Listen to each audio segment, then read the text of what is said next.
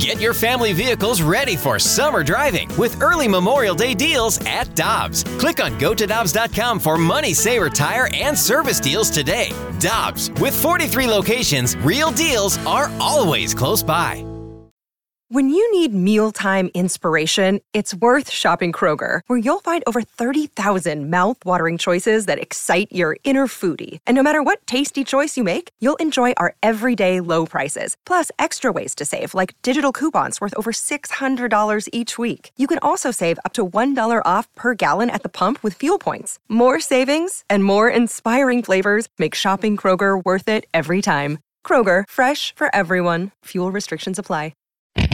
Time now for the Fast Lane Podcast, presented by Dobbs Tire and Auto Centers on 101 ESPN.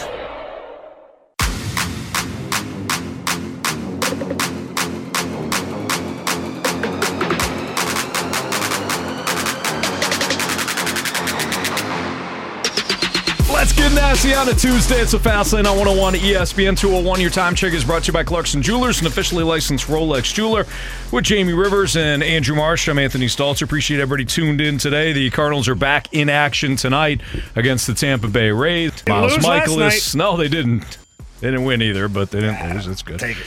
Yeah, true. Miles Michaelis goes tonight versus Zach Eflin. Zach Eflin has been darn near unhittable. Different guy. I think you're thinking of Zach Efron. Oh. Different spelling. It's just cuss. Both for the first name and the last name. So not related whatsoever.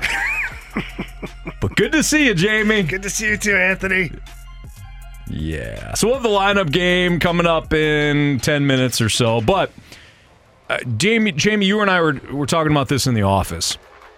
When you think of the Cardinals and not just this year, but over the last couple of years, and we have seen the text response, we have heard from Cardinals fans, whether it be mic drop or otherwise, we know that a large portion of the fan base feels as though that this organization has been cheap.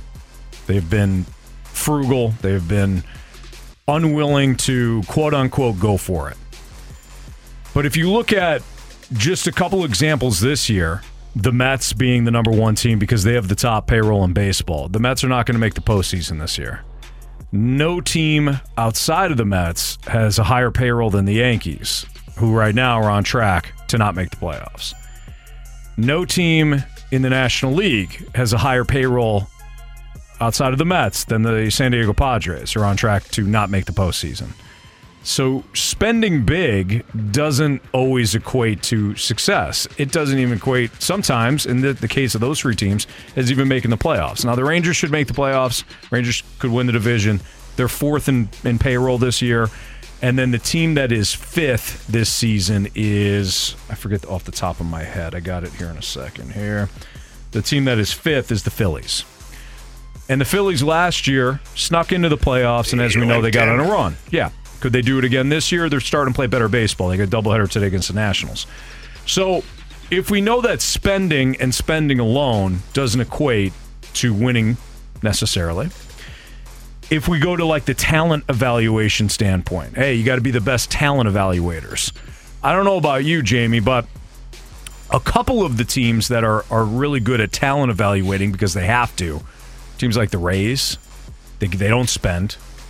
They're going to evaluate talent not only in their farm system because they know they're not going to be able to retain a lot of their players, but they're going to pick your pocket too. Randy Rosarina. Oh, boy. The Brewers, I would put in that category too. The Brewers paid Christian Yelich, but they also are a team that, as we know, they're not going to spend big a lot of the times. They have to be keen talent evaluators. I would also put the Giants in that category. The Giants missed out on Aaron Judge. They missed out on Carlos Correa. They let a lot of their existing top money guys go from the previous regime, and they have gone with more youth, and they've been kind of mixing and matching 1-year contract, 2-year contract guys. I think they're pretty good when it comes to talent evaluating. 108 wins 2 years ago. But what have those teams won big? Nothing. Right. The Giants won in 2010, 12, and 14. Different team. Completely different team, run by a different guy. You can't include them in that. I guess my question, Jamie, is do we really know what it takes to build a successful team? Because if it's not spending, and it's not necessarily like spending alone, talent event alone, I realize it's kind of a mixture of the two. But even if you look at the Braves, is there a concrete way to win? No, I don't think there's one specific way, but it's knowing what you have on your roster, what you have in your system, and blending it the right way. So the percentages for the Braves, let's say, might be talent evaluation at like 60%, paying the money at 40% of a breakdown, right? And where other teams like the Padres, it's spending the money at 80%. And then building a team properly at 20%. Like, it's the combination that you have of it.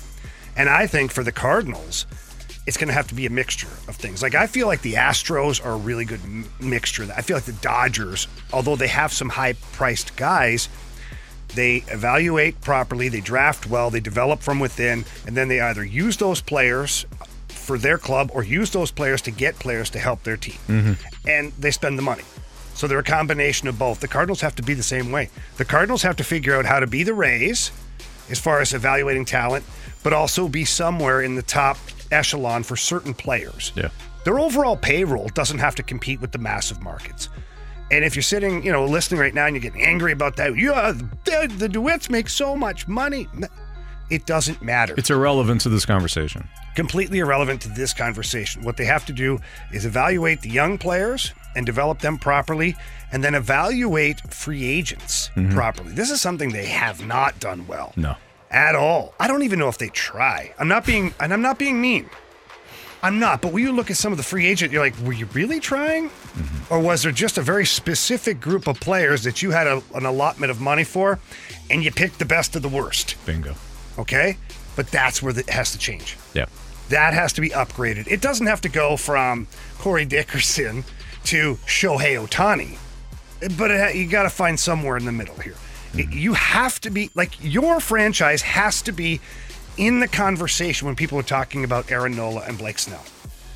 Well, the Cardinals are very interested. Hearing that John Mozeliak and the Cardinals are, like, it has to be there. Yeah. Now, I know we've heard this before on other plays. Well, they finished second or they finished third. Fine, that happens. That will continue to happen.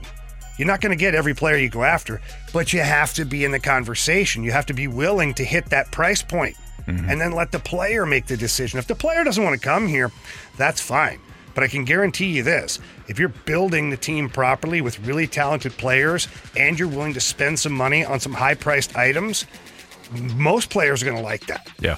And most players do like the tradition of the Cardinals. I'm not talking the Cardinal way and all that. It's not the game changer that it maybe it used to be, but it's in the plus category. So if I'm Aaron Nola and I'm looking around and I want to go to a contender, I want to know what they have. What's on their roster?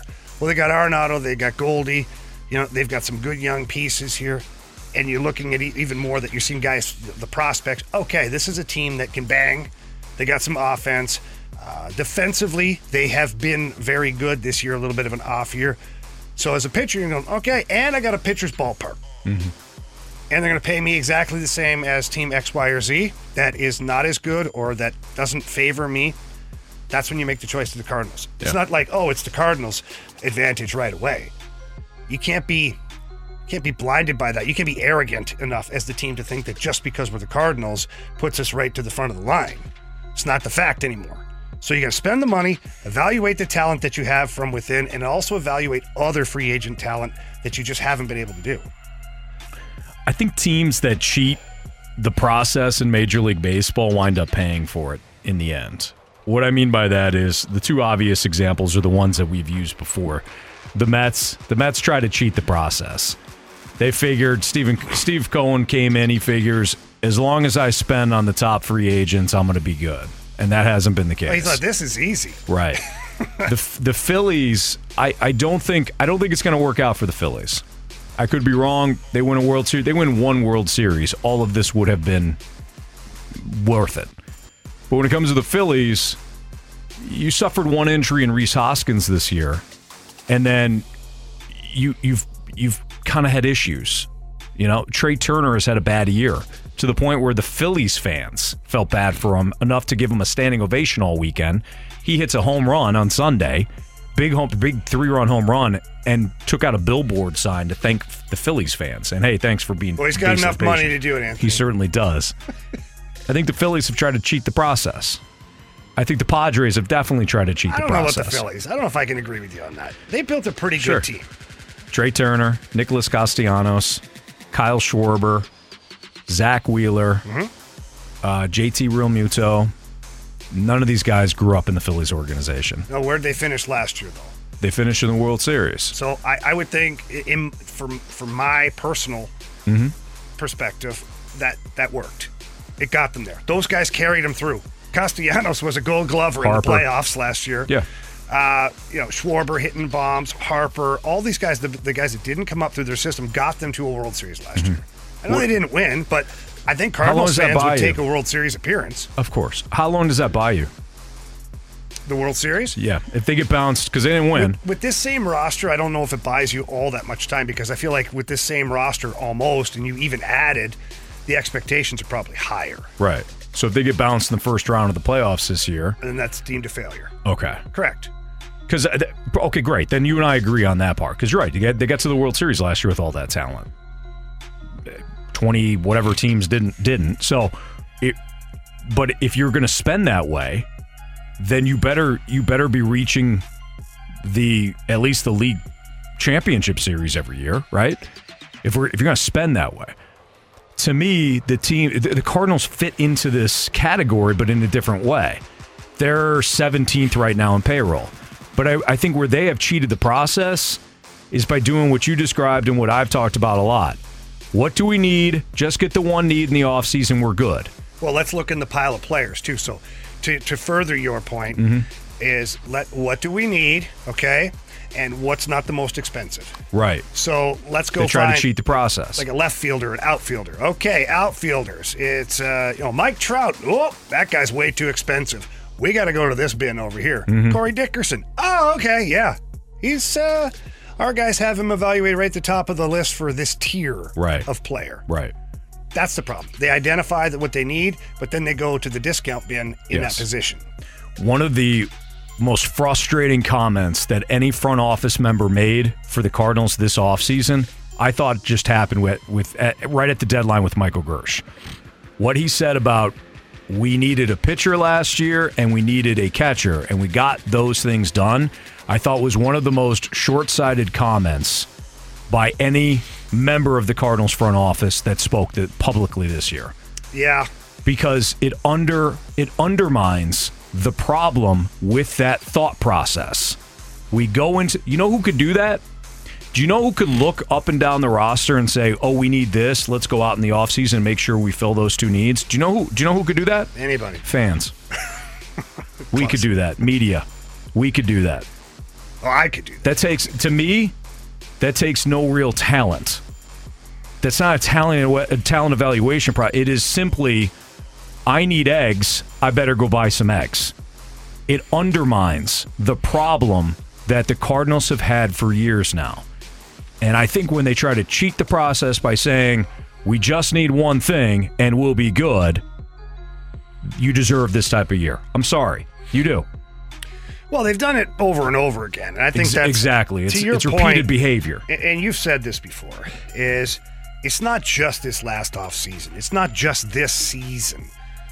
You go back and you didn't address things for years on end. And you continuously tried to put a Band-Aid on it. You tried to get the John Lesters and the J Haps and rejuvenate them, and which you did a pretty good job, quite honestly. Then you go get the Jose Akendos last year, a little bit of a reclamation. Jose Akendo. They already had him. Jose Quintana. I always do that. That's like your guy. Yeah. I do it all the time. Either way, they got Quintana. Gio Gonzalez. Yeah, that guy. And he came in and was a rock star for you. So you're like, all right, that's all we have to do. Yeah. No, it's not. No, you should have addressed it like 2 or 3 off seasons ago, knowing that there was a fork in the road coming here. It's kind of like preparing for a test the night before. You know, it's just a cram session. I'm gonna on the brain, though, Anthony. I gotta tell you. Wake up, I feel good. I was cramming all night, dude. You didn't learn it. You didn't learn the material. That's what I did. That's what I did too. I don't need to learn. I just need to pass. Yeah, exactly. Right. I don't have to learn this stuff. It's better when you learn. It's better when throughout the course of the year the knowledge sticks to you. You can apply it. You can understand it. When you cram for the test, right, you might pass it the next day, but did you really learn the material? No. Can you apply it moving forward? No. Probably Can you not. build off of it? Because you're going to have another series of tests next year. And you'll cram for that one, too. And you'll cram for that one, too. And then eventually you're 5th place in the NL Central. You know what I mean? It all connects. Well done, Anthony. Thank you. Well done. They need the answers to the test that Jamie usually provides. They certainly I try do. to. They certainly They haven't do. been listening. We might need the answers to the test coming up because we got the lineup game and we have not been good. Actually, you know what? Didn't we get a perfect lineup last time? I can't remember. I think we got a That's perfect like 2 lineup days last ago. time. You're really testing me. Yeah, that's a good point. All right, lineup game next on 101 ESPN.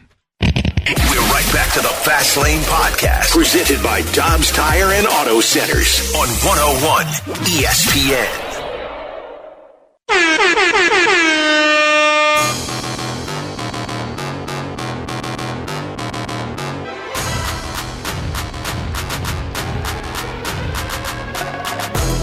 Earlier start for the Cardinals today, so we've got an earlier edition of the lineup game. Jamie Rivers, Anthony Stalter's Fast Lane on 101 ESPN, 5:40 local time. Cardinals get it going against the Rays at Tropicana Field. It is, I said that weird, Tropicana Field. Zach Eflin Tomato, Anthony. versus Miles Michaelis, a pair of right-handers on the hill tonight for the Rays and Cardinals, respectively. All right, with the right-hander on the hill, Jamie, what are we thinking? Lars Grinder? Nootbaar. That's what I think, too. Yeah. Grind it up here, Marshy. Show us. Yeah. That's on us. Show The us grinder. Lars Nootbaar, yeah. 1, 2, 3, 4. I'm grinding. I'm grinding. Okay.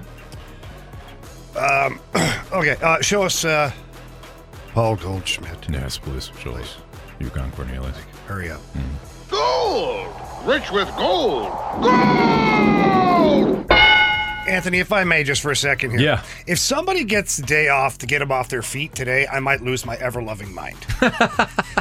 They just had a day off yesterday, Right. but Ollie did this earlier in the year. They They've had a had day 2 off, days off. and then Goldie was like out the next game. Oh, it was a scheduled day off. Mm-hmm. Not that Goldie, doesn't need a day off, but Yeah. some of these guys are the only reason we're watching. Very true. So, all right, I just had to get that out there into the universe. They had Sunday off, too. Oh, no, they didn't, Anthony. No, they didn't. What? I know. Hard to believe, but no. They were there. They didn't play on Sunday. They didn't play offense, that's for sure. Gorman here? I'd say it's Norman Gorman. Please show us Nolan Gorman, please. There's a storm coming, Ari. Did I say Norman? No. I did. I said Norman Gorman. Storm Norman. Yeah. Yeah, whatever.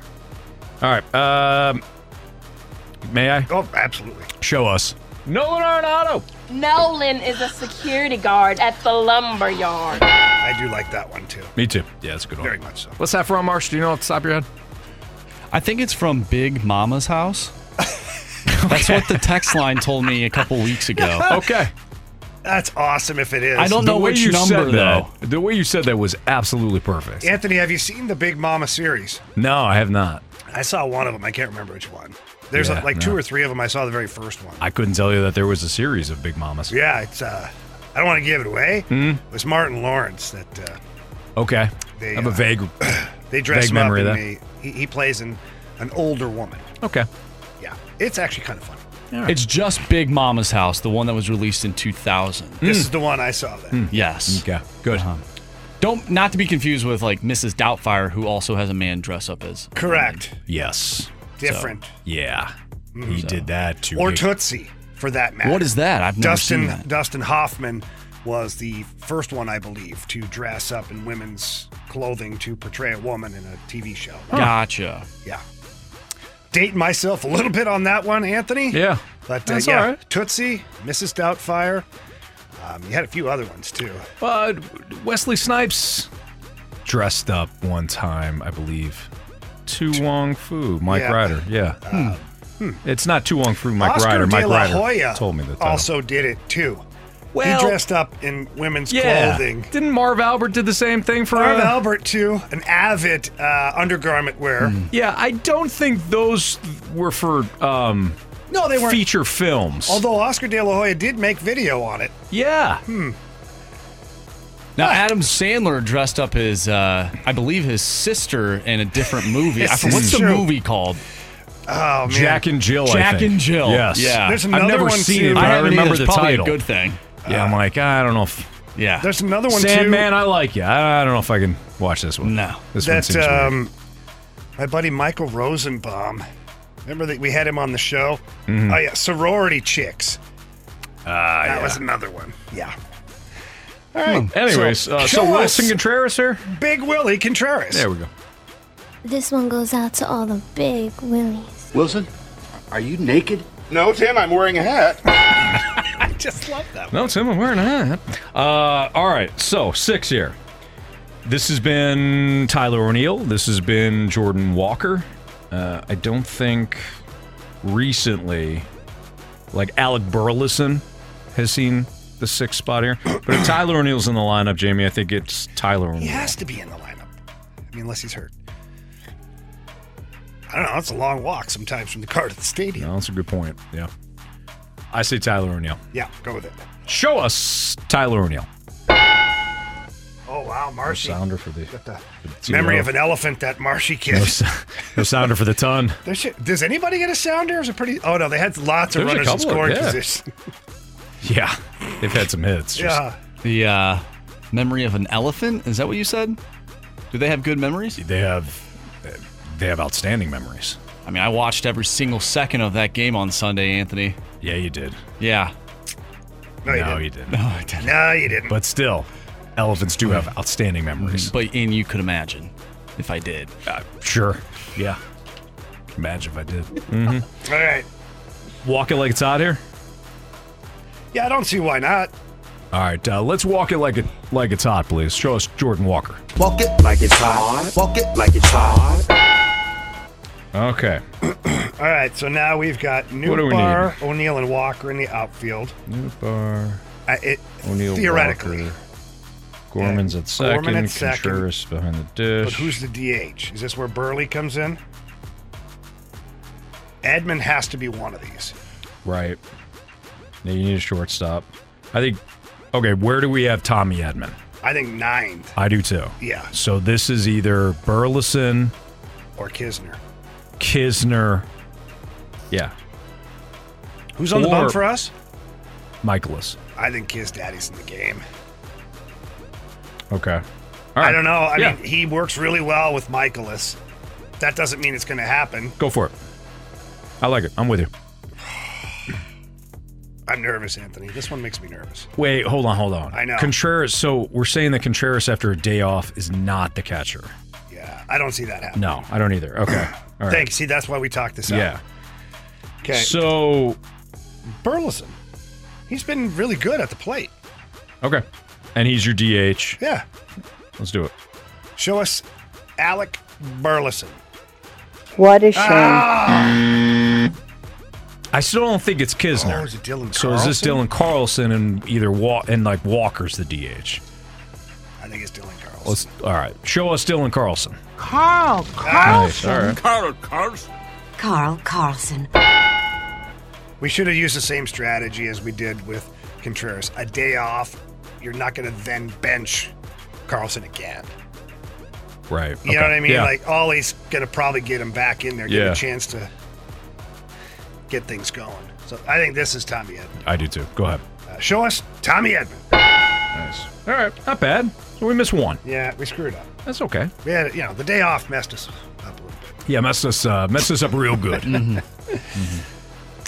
All right, gentlemen. Run it, Marshy. Leading off, the DH, Lars Taylor Tatsui Nootbaar. Take that. Batting second, first baseman Paul Goldschmidt. Batting third, second baseman Nolan Norman Storman Gorman. The cleanup hitter, third baseman Nolan Arenado.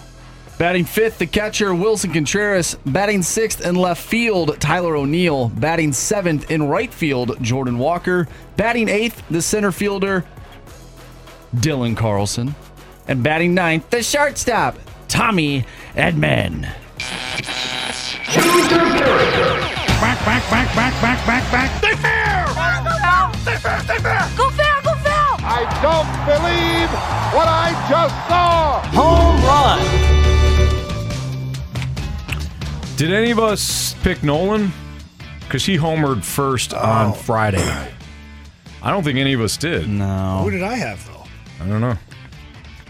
Marsh, you keep great. I kept track, yeah.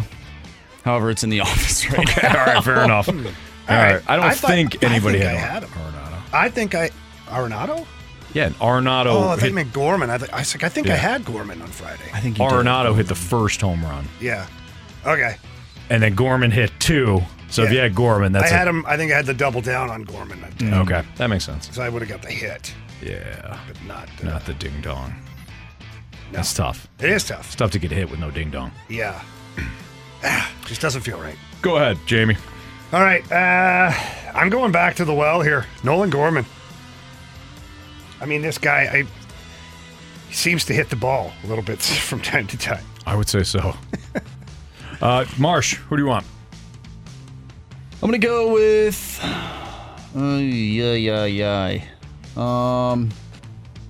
weirdly, I'm going to go with Dylan Carlson. Okay. He's batting .429 and 7 at-bats against him. All right. Against Zach Eflin. I'm going to go with Tyler O'Neill. Tyler O'Neill's on a bit of a run here. He's got 3 home runs in his last 5 games in his last 21 plate appearances. So I'm going to ride the hot hand. Go with Tyler O'Neill. That's your lineup game and your home run derby. It's Fastlane on 101 to ESPN.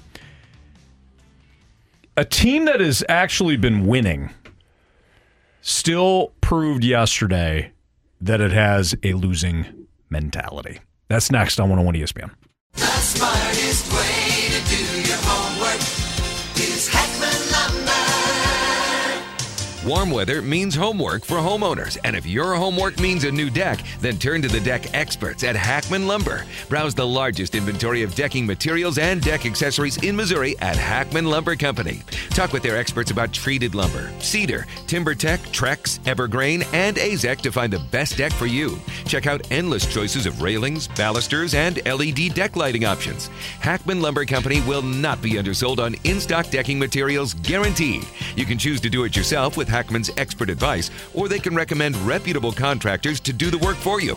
Hackman Lumber is an authorized Yeti dealer and also stocks a large assortment of grills, so celebrate summer with a new Big Green Egg, Weber gas or charcoal grill, and all of the accessories from Hackman Lumber. Come visit their showrooms in St. Charles, Pacific, and Troy, Missouri, or online at hackmanstl.com. Another day is here, and you're ready for it. What to wear? Check. Breakfast, lunch, and dinner? Check. Planning for what's next and how to save for it? That's where Bank of America can help. For your financial to-dos, Bank of America has experts ready to help get you closer to your goals. Get started at one of our local financial centers or 24/7 in our mobile banking app. Find a location near you at bankofamerica.com/talktous. What would you like the power to do?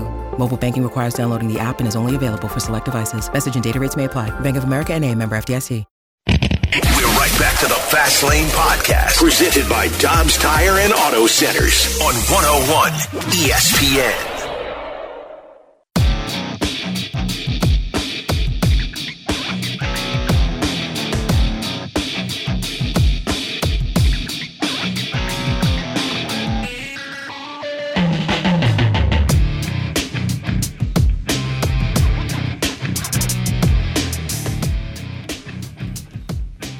So we mentioned this in What's Trending yesterday, and now everybody's talking about it. Yeah, we were trendsetters.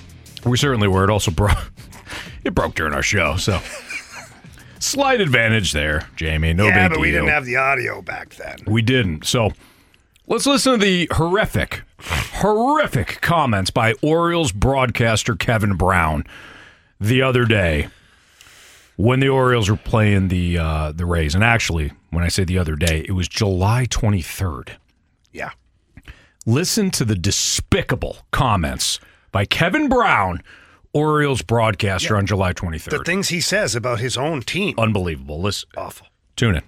For the Orioles, Brandon Hyde has felt like this has been maybe the toughest ballpark to play in, but the Orioles have a chance to do something special today. They've already clinched at least a split in the series, winning 2 of the first 3, and they could pick up a series win behind Tyler Wells today. It's been a minute. The Orioles split a 2-gamer with the Rays in June. They had lost their last 15 series here at Tropicana Field. You have to go back to when our now colleague Brad Brock picked up the win in the series finale June 25th, 2017, the last time the Orioles won a series here at St. Pete.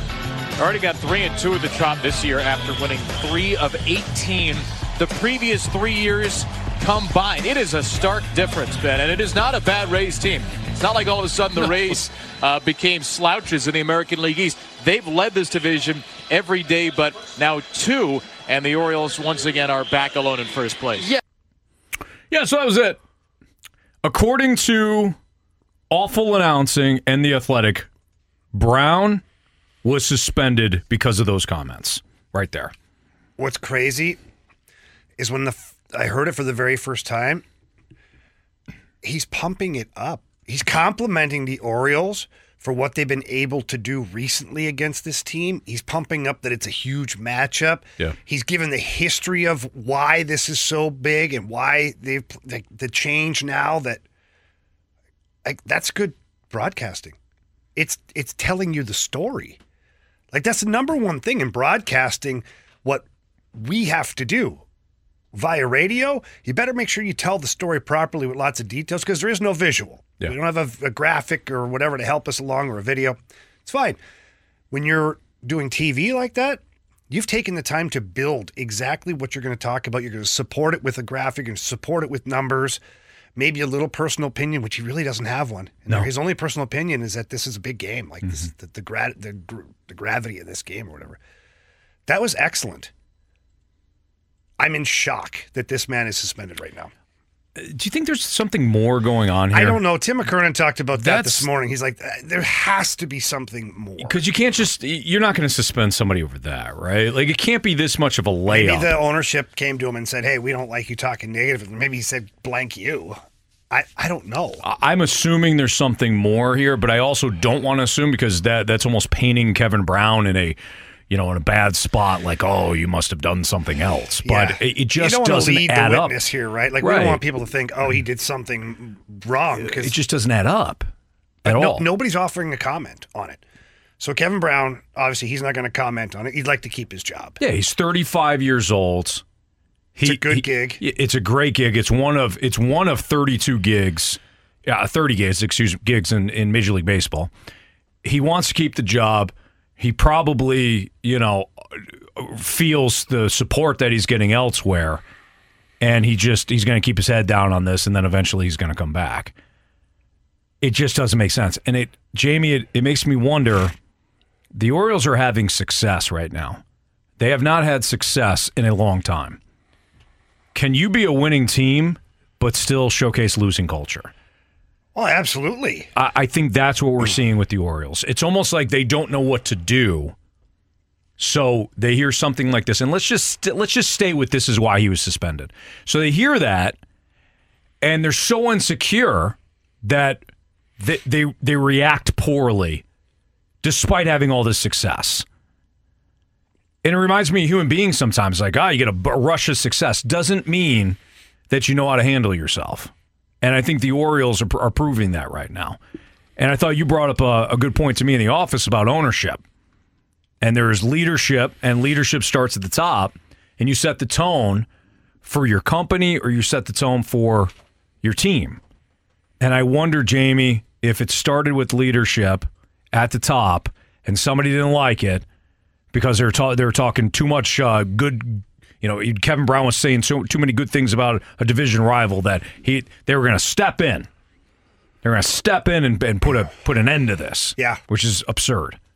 Well, it's just ridiculous. And you talk about we have talked about culture and leadership at the top.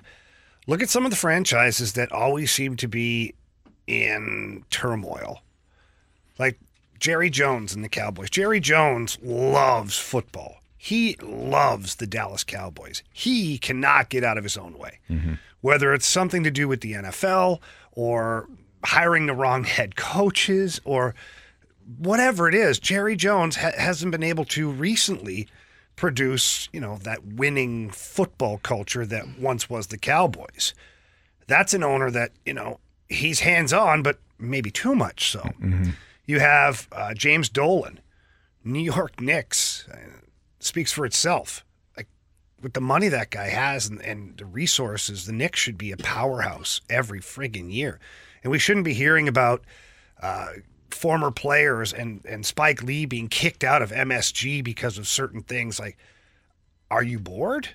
Like, what are we doing here? Yeah, you're just trying to kick up drama? Just whatever it is. There's a handful of owners that just can't get out of their own way. And what that does, it sets a precedent for how this team's going to be run. Yeah. Chaos is what it sets. So this in right now, they Barstool Sports reporting amongst other sources, lots of sources, but Barstool Sports in particular, they've got a little snark to them. Public shaming works. Wrongfully suspended play-by-play man Kevin Brown will return to the O's broadcast booth on Friday. Nice. So there must not be something else behind it. I mean, if there was, wouldn't the Orioles ownership... You would dig your heels in. You would send a serious message and be like, no, one, we're not commenting, but let's just say he won't be back soon. Yeah. And you'd be like, oh, okay. No. So this is where we're at. Well, good. The Orioles heard how stupid they look. And they brought, in the middle of a great season, they brought negative attention where no negative attention should have been brought. No kidding. They're finally relevant. Right. Be relevant for the right reasons. No kidding. You've got a great team. You got a great young team. You've got some of the greatest prospects in baseball. You got Jackson Holliday, who's like number 1 or number 2 prospect in anywhere you look. And you're doing this. You're worried about a guy who's telling the story properly? Yeah. That's stupid. All right, it's Fastlane on 101 to ESPN. That's good to hear, though. It's good to hear that on Friday he's going to come back. So Randy Carricker on our opening drive this morning, he threw out an interesting would you rather that we're going to dive into next on 101 ESPN. We're right back to the Fastlane podcast, presented by Dobbs Tire and Auto Centers on 101 ESPN.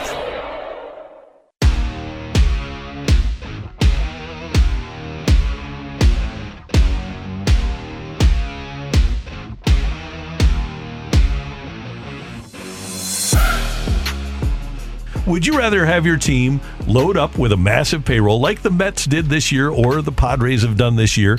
Or would you rather have a franchise like the Tampa Bay Rays, who went to the World Series 3 years ago and they've been in the playoffs in each of the last 4 years? I guess it comes down to, would you rather have your team win at a lower payroll or not win with a higher payroll?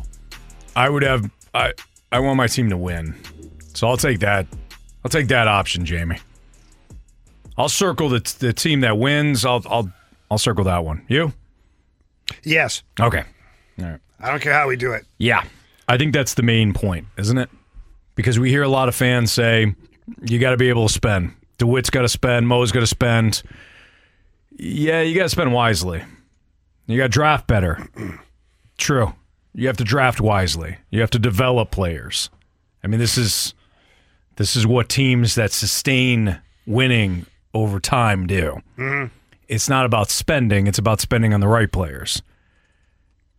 When it comes to the Cardinals, I have made the argument that they're so far in the middle of both approach that they wind up almost kind of serving both masters at the same time. Now, they've made the playoffs a lot, so there is something to be said for that. But when you know you can't spend and you're the Rays and you can only build a team in a specific way, I do think there's a benefit to that. Your foundation is set. It's hard to be searching for something when you have no starting point. So for the Rays, when they're searching for talent, they know that talent cannot come in free agency. It's either going to have to be in the trade market or it's going to have to be in the draft or international, market. Yeah, but they're not dropping big money there. Right. So they've got a starting point.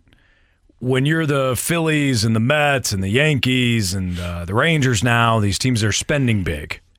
You have a starting point. We know we could throw a lot of money at the problem. You know who we are. The Cardinals have dipped into both. The Cardinals want to be a team that drafts and develops well, which is what I think they should do. But it's not like they're the Rays. It's not like they're the A's. They're 17th right now in payroll.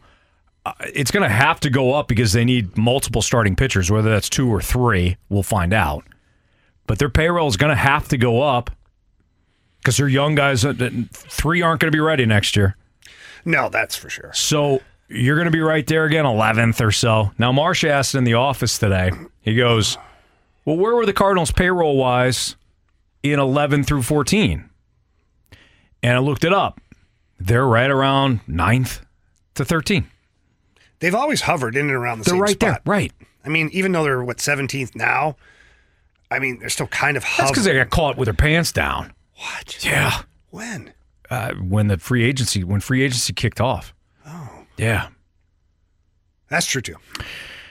They didn't realize that all the money that was going to be spent in the offseason. So that's why they're 17th, as opposed to being right in that window, 9 to 13, average of about 11. Well, that's assuming they would have spent that money, too. Sure. But Jamie, come on. You're right. So the point is, to that point, let me build off of it. You're about 11th consistently, on average, in payroll. Mm-hmm. That doesn't put you in the upper echelon of free agents. It also doesn't put you in the we're not going to spend anything. Got to put you right in the middle. Which would put you right in the middle for guys like Mike Leake, Dexter Fowler, Brett Cecil. Yeah. Guys like that. So here's where I'll push back a little bit. Well, I shouldn't even push back. I don't know what the proper way to describe it is. You're right. In those players that you described, you're right. But they've also dropped some cash. They have, in a good way. Arenado and Goldschmidt. They've dropped some money at times. Now, they've gone via trade, so it's not like free agency where they competed for those guys. Yeah. But those guys did have one. Goldie did sign an extension. He could have went to free agency. Mm-hmm. He didn't, and you paid him. Nolan Arenado opted in when he could have opted out and didn't even want more pay because he could have opted out, renegotiated, and got more salary or higher number from the Cardinals. He didn't. So it's not like the Cardinals won't spend money. Mm-hmm. It's identifying when they need to spend money. I think that's the problem. This year, they thought to themselves, we got to go get a catcher. To your point earlier about Michael Gersh, we need a pitcher and a catcher. Well, we went to get Murphy, and we didn't want to give up the Newt. I'm just saying that because I think he was part of the deal. Yeah. So, well, we're going to go big. We're going to get Contreras. Open up the checkbook. Here we go. And they thought, we paid. We spent. We're going for it. Didn't work out. It didn't work. It has, but it hasn't worked out. Mm-hmm. So I look at the Cardinals from now on where they have to be like a boxer, okay? Is a good boxer establishes the jab. The jab is the setup for the right hand, the knockout punch. So the Cardinals, with the draft and their development and their young guys, that's the jab. They got to keep throwing the jab out there. We got established guys. Boom, boom, boom, keeping everybody on their heels. And then when there's a free agent out there, wow, the knockout punch. They come in now and drop the hammer, the bag of cash. Poof. Aaron Nola, you're now a Cardinal. Blake Snell, poof, you're now a Cardinal. Mm-hmm. And then jab, jab, jab, and wait for the next one that comes up, and then bam. Yeah. They don't do the bam enough, or ever, for that matter, via free agency, because they acquired Arenado and Goldie, and I know I just went through my whole thing, but free agency, this is a year where they can do it. They have enough young talent. They have enough in the prospect pool to create that jab, keep their opponent on their heels, and then boom, come with the big right hand, which is the big signing. Yeah. That's what I feel the Cardinals have to do, is a mix of the Tampa Bay Rays and the Padres. I don't mean just signing a whole bunch of people, but when you get a guy, you pay him. Mm-hmm. And that's it. But aren't they already that? I don't think they are. But you just said they paid Arenado. You're right. They paid Goldschmidt. You're right. Who are they paying in the pitching staff, though? Waino.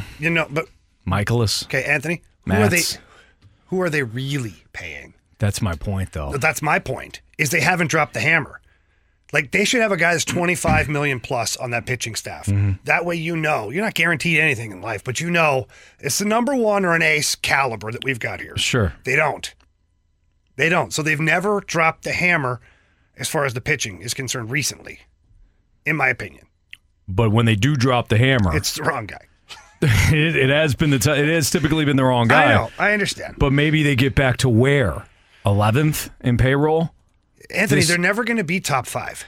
Exactly. I think that's part of the problem. Not that they're not in the top, not that they won't spend in the top 5, but they're this mix. I think they are a mix of, let's try to be the Rays and the Mets. Let's go right in the middle there. Let's get a sweet spot. We're going to spend, but not spend a lot. We're going to draft and develop the rest, but we're really not going to develop the rest because we're going to spend a little bit, and then we're not going to observe some of these outfielders.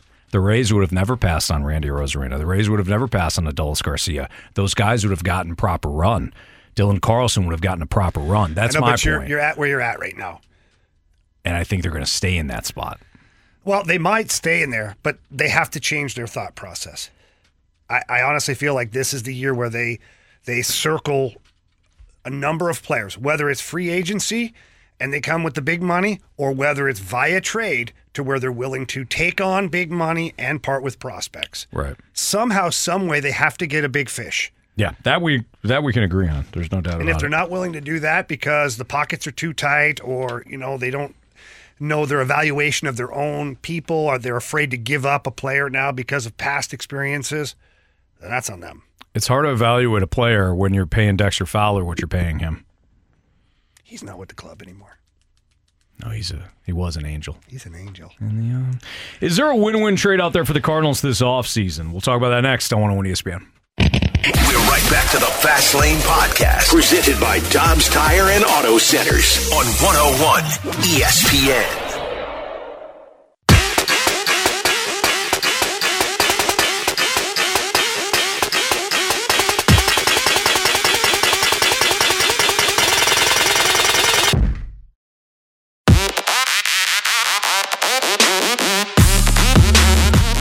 Your time check is brought to you by Clarkson Jewelers, an officially licensed Rolex jeweler. Jamie Rivers, Anthony Stalter. There's a win-win trade out there for the Cardinals this offseason, such as last year when the Marlins acquired Luis Arraez in exchange for Pablo Lopez.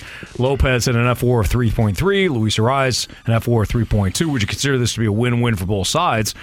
Yeah, absolutely. Is there a win-win trade that is attainable for the Cardinals next offseason? You're going to have to find a dance partner. And here's the deal. When you look at Pablo Lopez, you say, the Cardinals should have traded for him. The Cardinals did not have a batting champ on their roster in Luis Arraez. Sorry. Would you be willing to give up Nolan Gorman? I don't know if they would be willing, if at the time, if the Marlins would have acquired Nolan Gorman for Pablo Lopez. You would have made that deal. At the time. At the time. You would have. Now you wouldn't. No. But when it comes to finding a pitcher, Jamie, I keep hearing over and over and over again, the Seattle Mariners. Seattle Mariners make a great trade partner for the Cardinals. They need hitting. We need pitching. Okay, great. The best commodity in all of baseball is starting pitching. I made this claim with the White Sox as I punch my microphone and it punches me back. The ultimate trade. See how it comes full circle, Jamie? Yeah, well done. I made this claim with the White Sox months ago. We should go get Dylan Cease. Why would the White Sox give up an ace? Well, because people are sleeping in the bullpen. Well, that's a whole other story. The culture thing, yes. The culture thing for the White Sox. They got some issues. Yeah, but we got one guy who's got a sleep problem, so we let him sleep. Sorry. It was awesome when they got issues beyond, what we're seeing on the field. But Jamie, let's stop. Sometimes we get so caught up in what the Cardinals need that we don't think about the other side of it. The Chicago White Sox were never going to trade Dylan Cease. As soon as you trade an ace, what are you looking for? Oh, they're looking to acquire an ace. Correct. Mm-hmm. Trading Lucas Giolito on an expiring contract makes sense. Trading Lance Lynn makes sense. Trading Joe Kelly makes sense. But at some point, you have to look back and say, well, what are we building with? Well, we're going to build with Dylan Cease, Luis Robert, Eloy Jimenez, and we'll go from there. That's what we're going to build with. The Seattle Mariners, as we circle back to them, are not going to just give you a pitcher, guys. They're not just going to say, here's Logan. Why would they trade Logan Gilbert? They're trying to win in the same division as the Houston Astros, the defending champs, and a Texas Rangers team that is all in now. Are you talking about Seattle like at this year's deadline or I'm in the offseason? talking about in the offseason. I keep hearing the Seattle Mariners as a perfect trade. Are you willing to give up Nolan Gorman?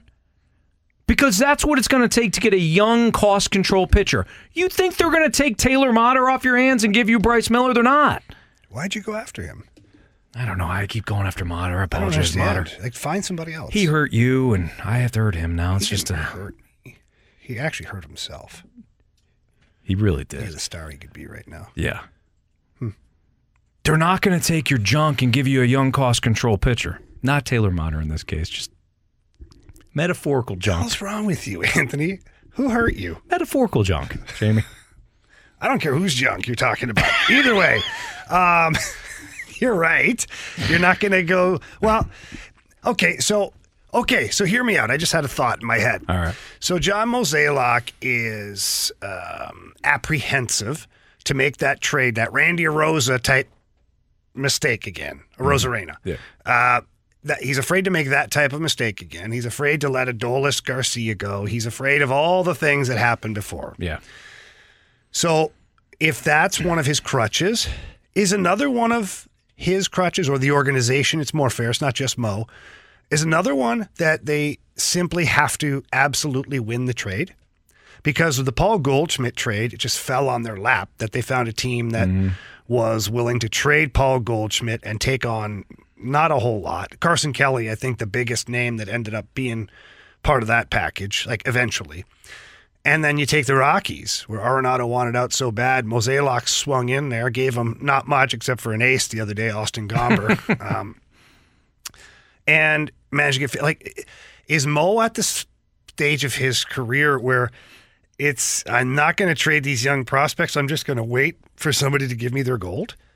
Yes. Yeah, Anthony, that's not good. That ain't happening. Look at this past trade deadline. Let's build off of what you just asked me. Let's look at this past trade deadline. Who did they trade, Jamie? Well, expiring contracts. The obvious choices. Yeah. The expiring contracts. Nothing that could bite them. Correct.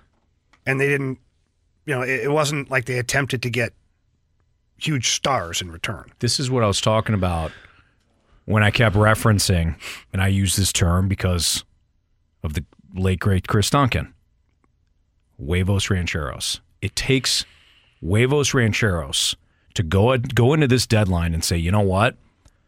I'm going to trade Goldie. I'm going to get ahead of this. If he falls, falls off a cliff next year in his final year, okay. I'm going to try to give him a chance to win a World Series championship this year, and I'm going to get a pitcher. I'm going to get a pitcher, right? It would have taken some huevos rancheros to trade somebody that already has at least a year of control, but he didn't because of what you just talked about. He wasn't going to take on a risk. I understand not taking on an unnecessary risk, but at some point, you do have to roll the dice again. You do have to get back out there. Okay, the Rays picked your pocket for Randy Arozarena. All right. It happens. Yeah. But if you're waiting for every Arizona Diamondback and Colorado Rockies to, fall asleep and get hammered and forget where they are, and then trade you Goldie or Arenado when they're desperate for just getting something, you're going to be waiting a while. The other bad teams, because here's some of the good team, we talked about this before too, Jamie. We talked about this at the deadline. What bad team right now has something you want? The Royals have nothing. The Oakland A's have nothing. The Nationals, do you want Lane Thomas back? You gave him up for nothing. No, we don't need another outfielder, Anthony. The Nationals got some young talent, but they're not going to give that up. Okay pitching. Yes, but I think they're going to build around it. Like so, Josiah Gray, Mackenzie Gore, those guys, they ain't going to give those guys up. The Rockies have nothing. I mean, this is kind of there's not another Arenado and Goldschmidt out there. You're gonna have to get uncomfortable. Yeah, looking at these teams, I just don't know. To your point, I just don't know. Like the Chicago White Sox, if we circle back to them, because the wheels are falling off there. I mean, with the stories coming out of the clubhouse, the lack of leadership, the lack of discipline, the whole thing, like they might just want to clean house after the. I mean, starting with the manager, starting with everything, and then start cleaning out like players. They got a culture problem. They do, and I think that although I know that Dylan Cease is kind of an unattainable player, they might liquidate everything almost to reboot the whole team, and in doing so, you might be able to swindle said player in a deal. I'm not saying it's possible, but I would call them. I would call them because they're trending in the wrong direction, like fast. And if I'm looking at their pitchers, like, who else on that list? Nobody. Nobody. Touki Toussaint is a, he's 27 years old. He's a reclamation project. He's pitching well right now, but he's a reclamation project. Nobody wanted him. They picked him up mid-season. He's pitched fine. Everybody else, Mike Clevenger is 32 years old. He is what he is. Would he be a 5 for you? Yeah. But there's nobody else. Michael, you know what? Actually, Michael Kopech, who right now, he started off, he was struggling, and now he's starting to have a little bit of a bounce back. Michael Kopech might be one of those guys that you could circle. I even for a Kopech, I wonder what the White Sox would want. I don't know. I'm trying to find a dance partner. It's tough. That's our point. Because we started off saying, is there a win-win trade out there for the Cardinals? So it's fine. Jamie, I'm trying to partner up with you in this. This is a journey that you and I are both on. I don't feel like that. And I feel like a lot of people are like, hey, just make a trade. Okay, great. BK is willing to trade Dylan Carlson for Clark Schmidt. You on that bandwagon? No, I'm not. Young cost control outfielder for 27-year-old pitcher who's okay? No, I'm not on that. But I know what he's trying to do. But doesn't make it right. No, it doesn't make. What he's doing is irresponsible and reckless. Quite honestly, and he's a father now. He's a new father. He's a new father. You'd think that he would be a little more cautious. Yeah. It's a shame. He's reckless. Mm-hmm. Okay, who has entered their crossroads seasons in the NFL? We'll get into that next on 101 ESPN. We're right back to the Fast Lane Podcast, presented by Dobbs Tire and Auto Centers on 101 ESPN.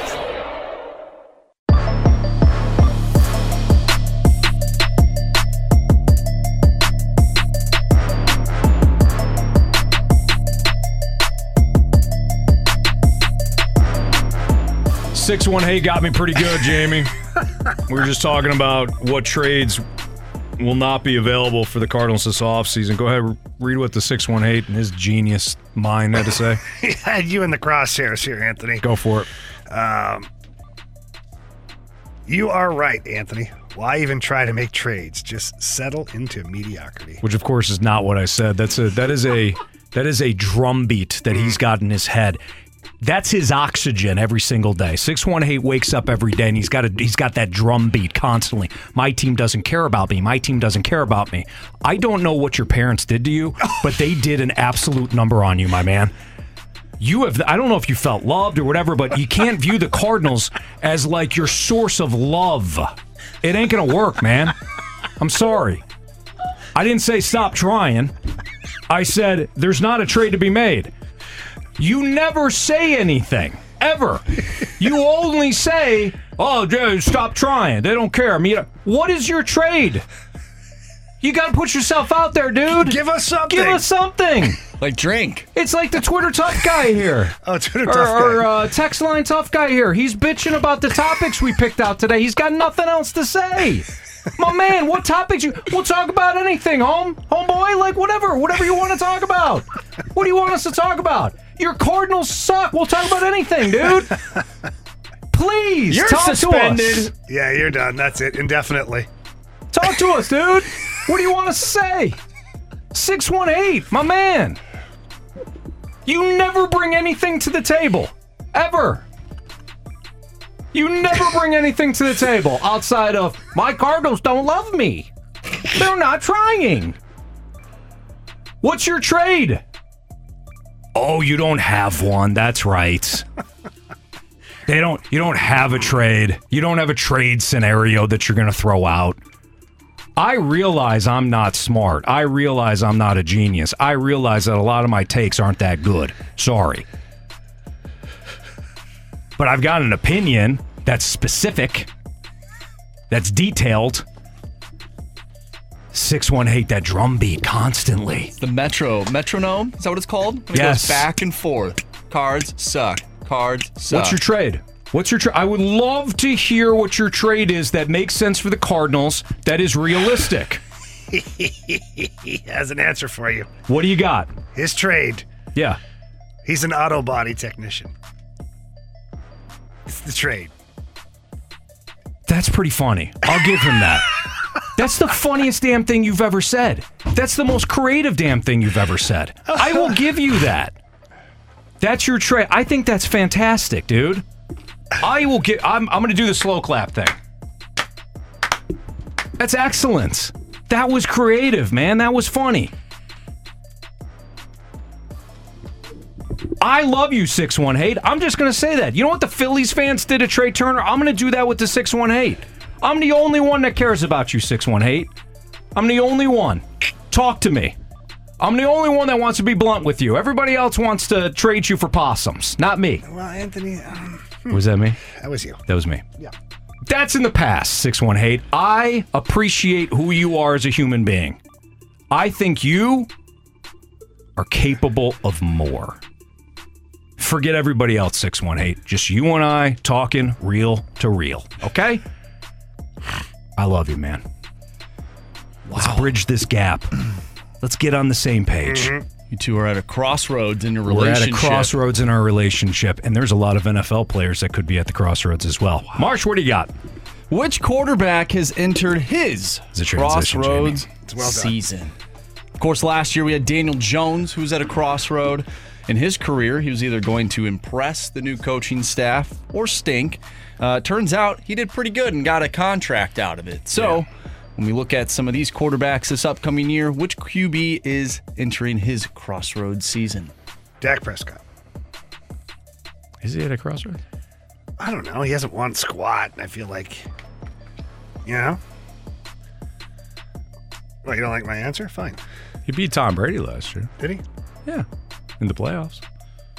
All right. No, he hasn't won much. You're right. I think Mac Jones is at a crossroads. Mac Jones last year, I get it. You're dealing with Joe Judge and you're dealing with, a defensive coordinator, essentially, in Matt Patricia as your OCs, as your play callers. They're designing your offense. That's tough. Bailey Zappi, who looks exactly like you and plays similar to you, had better performances than you a year ago. I think Mac Jones is at a crossroad. Now that he's got a real OC that's coming in, can he get back to not only what he was as a rookie, someone who could take care of the ball, but can you do more now? You're in your third year, different offenses, which is certainly, nothing that's going to benefit you in your career, but there's a lot of quarterbacks that deal with different offenses every single year. But Mac Jones is going to show something, I think. Even in a tough division, even in a tough conference, I think he's at a crossroads. Because at what point does Bill Belichick say, you know what, you ain't the guy? We got a guy that looks just like you. We got a guy that looks just like you, acts like you. Hell, I thought he was you. That's why I put him in the game a couple of times last year. 100%. And I thought to myself, wow, that Mac Jones isn't... Oh, wait, no, it's Bailey Zappi. Different guy. Yeah. Different guy. So I'll choose Mac Jones in that. Would Justin Fields fall into this? Because everybody's hyping him up. I think he needs more You're development. Not. Huh? I think he needs more development. I think we're setting him up for failure. Okay, but he's... I hope. How many years has he been in the league now? This will be his third. Okay, so why is he not at a crossroads then? And Mac Jones is? Because Mac Jones, I don't know what... when I look at Mac Jones, I don't know what else what more he's capable of. So can you prove that? Like Justin Fields has not shown anything as a passer. Mm-hmm. So I have to imagine that there can be some development as a passer. I know that he's a dynamic running quarterback. I know people will highlight like some of his highlight passes throughout the course of the year and say, see, he can do it. But overall in a season, when you're trailing in a game, are they still calling runs? Because that's what they did last year. Or because you get a little bit better of an offensive line, a little bit more weapons, can you develop as a passer? Mac Jones, I don't know what else is left. I kind of think he entered the league what he is. So can he prove? That's why I think it's a crossroads season for him. Justin Fields, just my opinion. No, that's fine. He really hasn't had anything to work with. Whereas Mac Jones, he has Bill Belichick, who's one of the best coaches. 2 defensive coordinators as an offensive coordinator. And he is the guy that took over for the greatest quarterback to ever walk this earth in Tom Brady. Yeah. Listen, there's a lot of pressure on him. Yeah, technically, it was he hasn't really been set up for. Oh, whatever. He hasn't really been set up for success, though. No, he hasn't. He hasn't. Which player? Both? No, Mac Jones. Well, both. Okay, both. Yeah. But I'm just saying, like, yes, he has Bill Belichick. Full stop. That's it. Because he hasn't had a steady offensive coordinator. He's been learning on the fly. He has had very few to little weapons around him at all. Like, this is not the Patriots offense that they had in the early 2000s. And then since that point, this Patriots offense has gotten worse and worse and worse. The problem is that they were smoke and mirrored because they had Tom Brady that could make Danny Amendola a household name. Mm-hmm. You know, like no matter who your Wes Welker was, all of a sudden, all these guys that nobody ever heard of were like top receivers. Well, they weren't really. They had Tom Brady and they had good play calling. Yeah. So I think they're perfect. They're perfect for Tom Brady. Yeah. Julian Edelman, Wes Welker, Danny Amendola. And Mac Jones is not Tom Brady. I know that's not hard to believe. So nobody is. Look at that guy. I agree he's at some sort of a crossroads, but I'm willing to give him a little more grace time here because this will be the first year he has a real offensive coordinator. That's good. Second. No, but that's good. Well, he had what's his name? Yeah, Josh. It's right. Yeah. Real quick. Last year was a disaster. I chose Russell Wilson to basically resurrect his career. I think the first part of his career were good things. We talked good about Russell Wilson. I think last year, hearing a little bit more about him off the field, doing high knees and stuff on an airplane. Pretty crazy. With Sean Payton coming in, I think this is the chance for Russell Wilson to basically win back the narrative for what his career is. It's a good one. He is my pick. I did have Mac Jones on there as well. Okay, running out of time, but which team is at a crossroads entering 2023? I think it's the Buffalo Bills. I think that the hype has been real. They've been a very good team, but they haven't been able to do anything, really. I mean, they haven't been to a conference championship, have they? No. Not under Josh Allen. With this current. Right. Yeah, no. So for me, it's Buffalo Bills. I think the Bills are the perfect one. You got to get to a conference championship at least if you're Josh Allen. And I'm not saying it's going to be easy. This is a stacked conference. It's a really good division. You may not win the division this year, but you've got a good team around you. And at some point, the window starts to close again for any team in any league, and especially ones with the teams that got to deal with a cap. And you start paying a bunch of guys, start paying a quarterback. You're limited to what you can do with the roster. Your roster gets worse in some respects. So, for me, it's the Buffalo Bills as well. I think it's a major crossroads season for them. I had two. I have, surprisingly, I have the Vikings on there. Kirk Cousins is a free agent this upcoming year, so I wonder which direction they're going to go in terms of the quarterback. Obviously, Justin Jefferson, he's going to be highly sought out wide receiver, is a UFA in 2025. How are you going to construct that if you're still having Kirk on your team? Mm-hmm. You want to give him money. So a little interesting thing there. And then from the Cowboys, I picked them as well. The coaching staff, what direction are they going to go in? They just obviously got a new offensive coordinator. Dak Prescott is still their quarterback. I don't think he's really that great. So we'll see what they do this upcoming year. And of course, Jerry Jones is their owner and seems to mess everything up. Going back to that Jerry Jones comment that you made in a previous segment, I wonder if it was Jerry Jones and his culture or if it was Jimmy Johnson's culture that ended up leaving. Oh, it was Jimmy Johnson. Jimmy Johnson's culture Oh, is what the Dallas Cowboys was. The 90s were Jimmy Johnson, Yes. absolutely. Now, Barry Switzer did win one, too, but with Jimmy Johnson's guys. team. Yeah, right.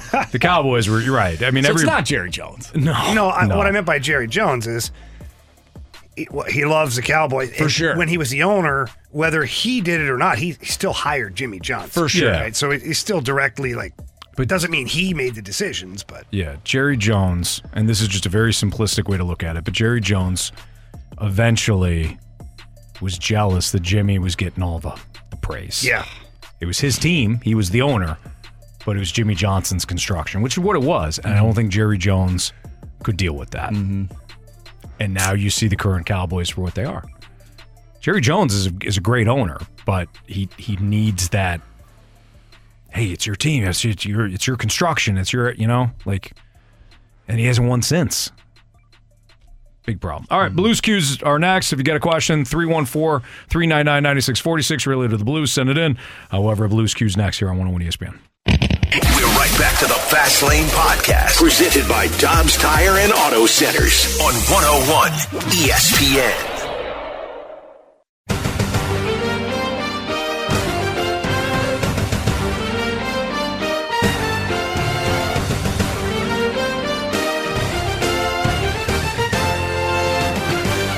Now, it's time for the Fast Lane's Blues Cues. All right, you heard the man. Time for the Blues Q's here in the Fast Lane on 101 ESPN. 314-399-9646 is the Air Comfort Service text line. So if you got a Blues-related question, send it on in. What do you got, Marsh? All right, from the 314, what are realistic expectations for the Blues this year? Is it the playoffs, a high draft pick, lower finish in the standings, but development from Jordan Kyrou / Robert Thomas? Well, all of that. No, I'm just kidding. No, I think for the Blues this year, it's to make the playoffs. There's no reason why they shouldn't make the playoffs. The Central Division is not as strong as it once was. When you look at the Blackhawks and the Coyotes, they're both in full rebuild mode. The Predators are somewhat rebuild mode. Yeah. They got rid of a lot of high-priced guys. The Winnipeg Jets, what are they? They're kind of stuck in the middle as well. The Minnesota Wild are going to be a competitive team. The Dallas Stars, the Avalanche, but there's no reason the Blues can't compete for a playoff spot. So for me, that's the main goal for the playoff series. One, develop your young guys, find out what exactly you have, and make the playoffs. There's no reason you can't make the playoffs.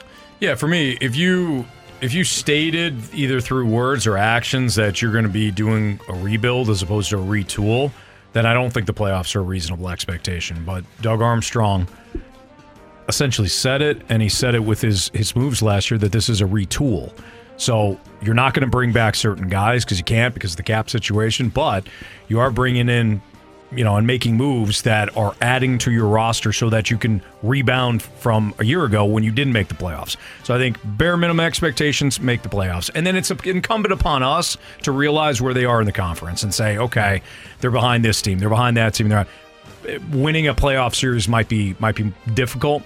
Not saying that they shouldn't or they should settle for mediocrity, but they should, bottom line, make the postseason. Yeah, and when I look at the moves Army made, one, he uses his draft picks, used them wisely, but he went and acquired NHL talent too. Reclamation projects in Verana and Kapanen, but nonetheless, they played well for this team down the stretch. I expect even bigger things from them next year, and Kevin Hayes.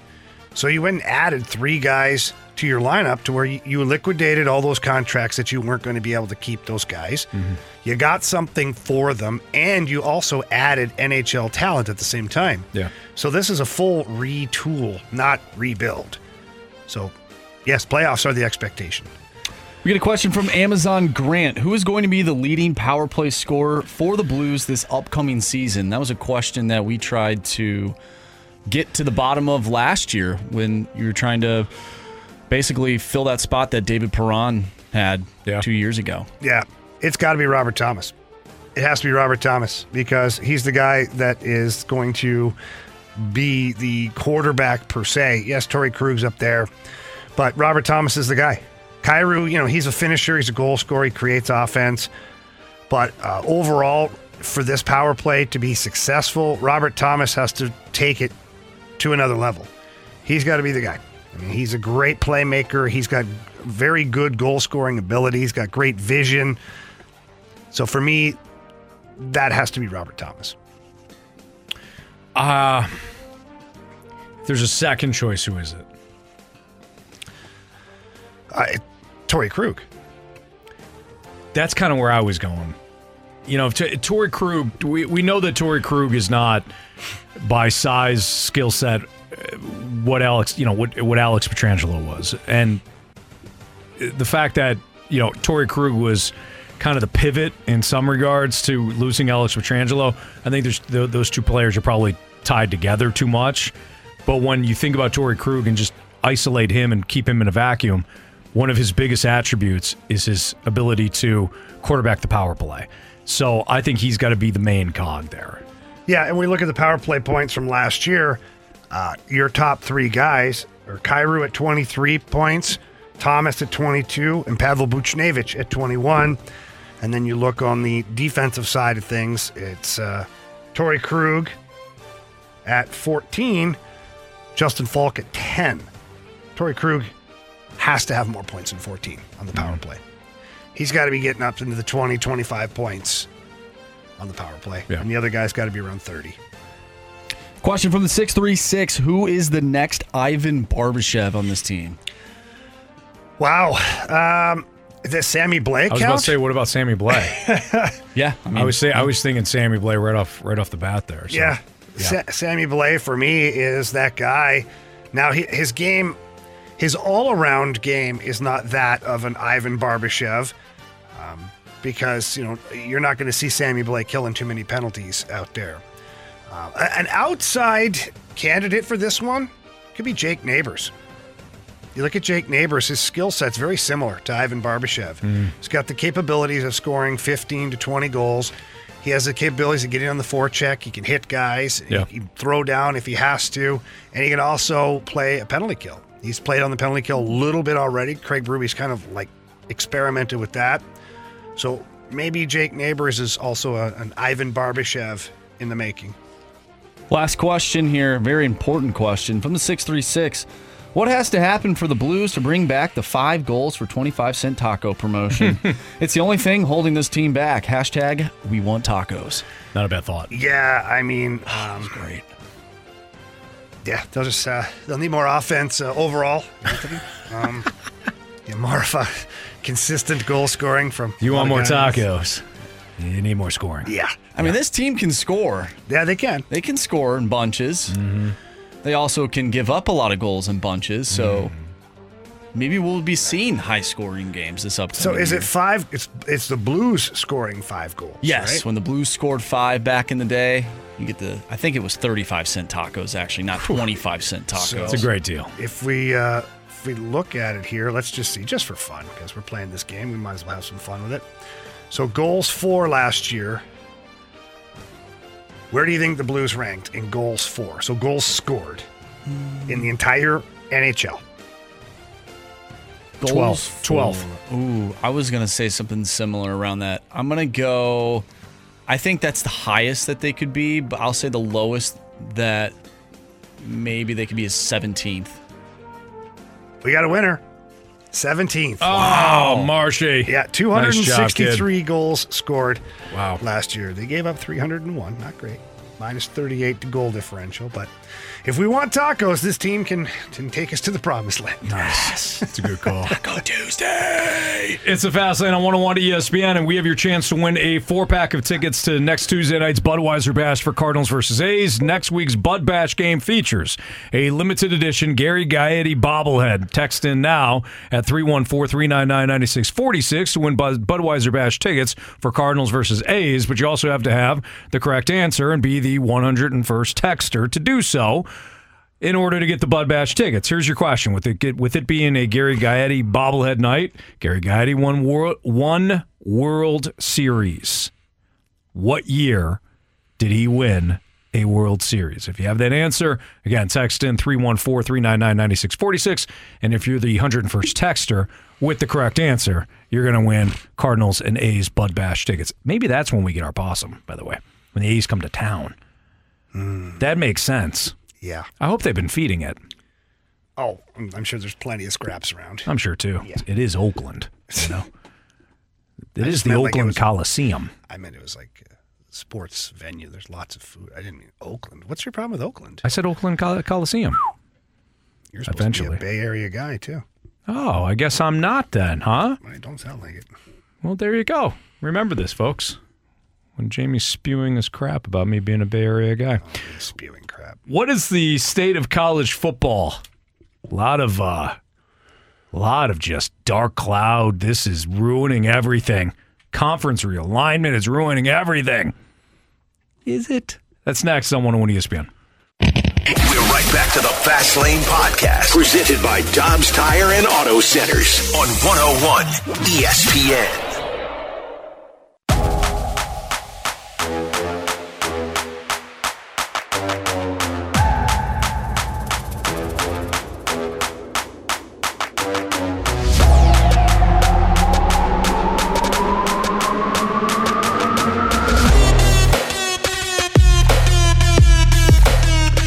Fast Lane on 101 ESPN. College football, there's been a lot of kind of like some dark clouds over college football. Conference realignment has ruined things. Eli Drinkwitz with some very profound comments yesterday about how, hey, did we think about the student athletes when we were talking about conference realignments and how much they're going to have to travel and this and that. Great stuff from Eli Drinkwitz. I think it's very heartfelt and some really good points there. I don't know what the solution is, and I don't think he was necessarily going to talk about any sort of solution, but nonetheless, there's some really good points made there. I'm hearing a lot from college football fans. This is ruining college football. Tradition is being ruined. Jamie, if I may, and maybe I'm wrong on this. Probably, yeah. I'm willing to admit it, Jamie. I'm wrong about it. No, it's fine. Let's hear it. Everything. What do you got for us? As long as they expand the playoffs, I don't think they're going to ruin anything. I'm going to further this conversation. I know you're going to find this hard to believe. Yeah. I don't think they care. No. I don't think they care at all about your conferences. No. I don't think they care one bleeping minute. Do you care? About your realigning. Yeah. No, I don't care at all. Okay, good. So I'm not alone on the island. I wasn't married to the Pac-10 or the Pac-12 or the Big Ten. Right. Yeah. Either way, I think that the college playoffs being expanded is the answer. I got you. Dude, I need to laugh. Man, you delivered that. Sure did. Wow. Yeah, so back to your point. Expand the playoffs. I'm trying not to think of what you said just so I could stop. I just talking about the conferences. Yeah, no, the conferences, yeah. Yeah. So you weren't... No, it's conferences. Yeah, you didn't care. No. Yeah. I mean, maybe. Care about the teams. Of course. Yeah, you care about the top teams playing each other for a chance for a title, right? I don't care about who plays in what conference. Right. Did your team make the playoffs? I'll be watching them then. Mm-hmm. And I'll be watching for the big games. And I'll be watching all October and November, especially November, when these games really matter. Really matter. You can't talk to me about tradition and we're ruining this and that and this and that and the conference around when you are scheduling some of the teams that you're scheduling either at the start of the year or the beginning of the year. I made this point the other day. If you look through college, and I'm talking about the last couple of years in college football, you could look on a college football Saturday and really pick out about 2 games that were really intriguing. That's embarrassing. Mm-hmm. That's not healthy for your sport. You know what's killing college football? Not enough intrigue. It's not conference realignment. It's you scheduling games that don't matter for half your schedule. That's what matters. I don't care about a conference matchup against a dog bleep team. And too many of those games were winding up on the big boy schedule. Georgia, half their schedule, even in the SEC, you could throw out because you know it's going to be 55-3 by the second quarter. Mm-hmm. You don't have to watch. What's the intrigue?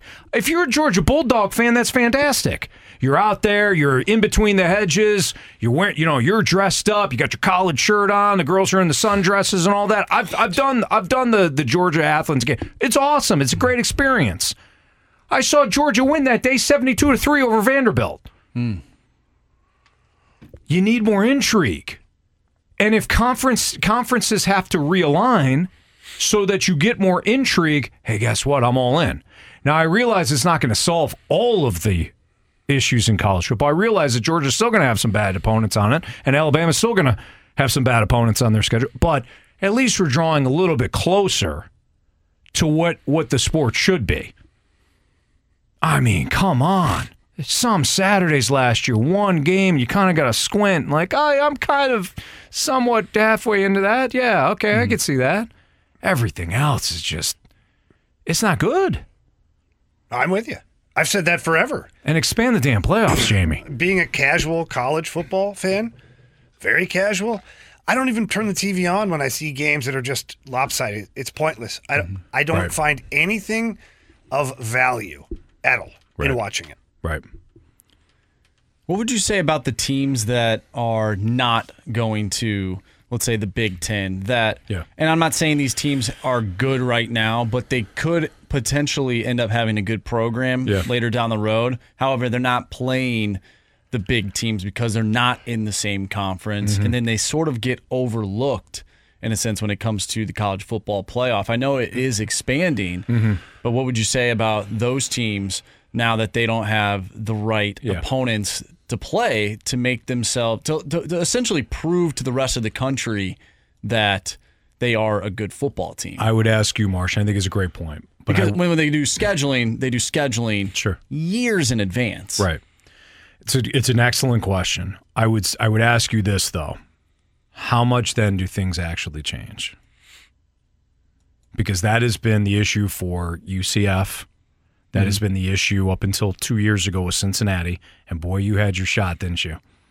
Yeah. You got run through the table. Yeah, their quarterback is actually quarterbacking your favorite NFL team. The quarterback in that game, Desmond Ridder, did all he could. I don't remember for that. Cincinnati. I don't think so. Did all he could.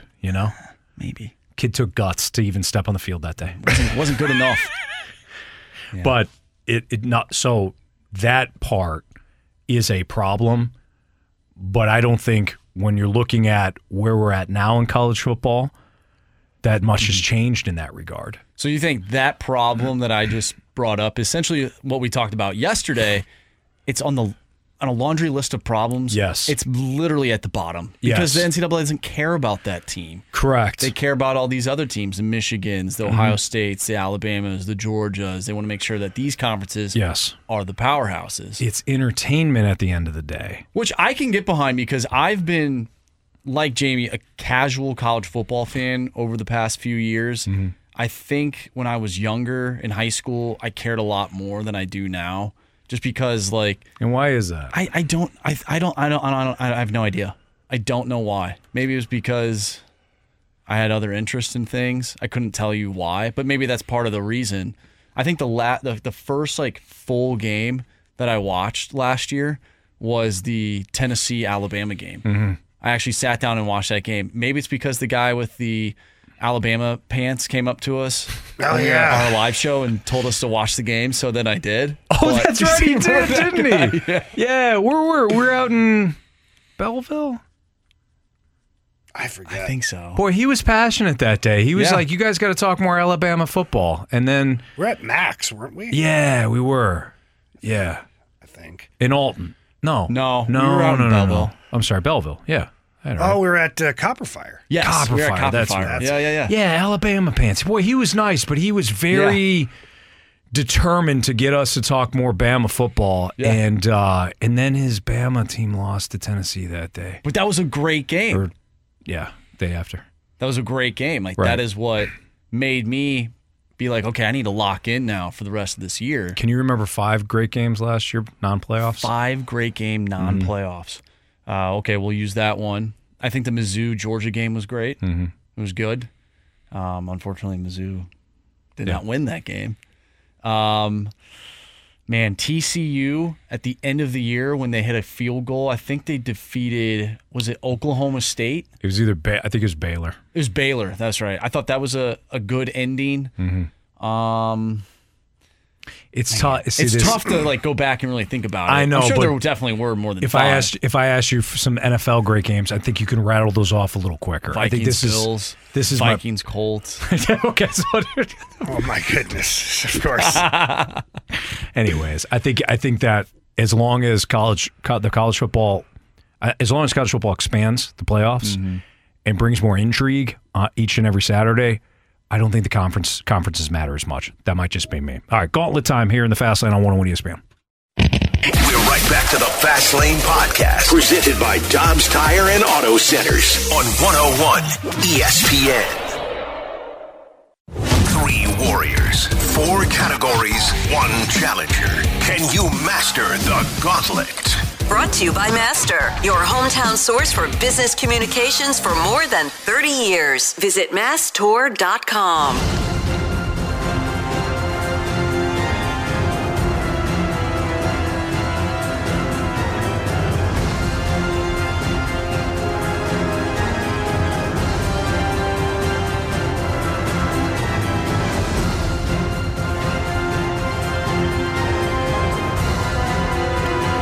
Your time check is brought to you by Clarkson Jewelers, an officially licensed Rolex jeweler with Jamie Rivers and Andrew Marsh. I'm Anthony Stalter. Marsh, who do we have today in the gauntlet? We have Nick. Nick is our newest gauntlet contestant. What's up, Nick?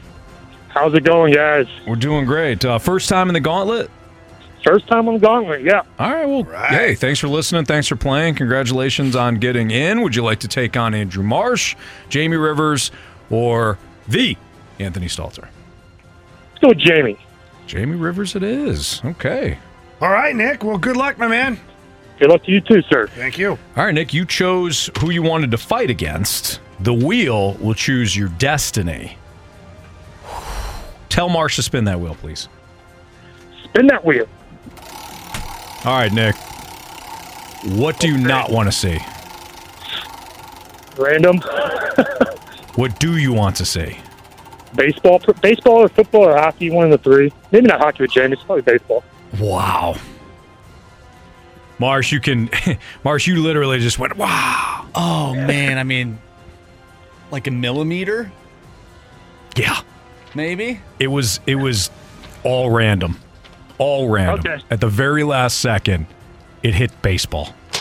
So did it really? Yes, wow. Your category is baseball today. So I'll give Marsh the launch codes here. 4 questions to you today, Nick. 4 questions. Same 4 questions to Jamie. Each question is worth 2 points. Unless you need the options, those questions are worth 1 point. Sound good? Yep, let's do it. All right, 4 baseball questions. Here we go. Nick, question 1. The Cardinals retired number 14 for which player? The Cardinals retired number 14 for which player? What are the options? Ted Simmons, Dizzy Dean, Ken Boyer. Well, Ken Boyer. Final answer? Final answer. Question number 2, according to Baseball Reference, who currently leads the Cards with a 2.8 WAR this season? WAR this season? Oh, man, let's...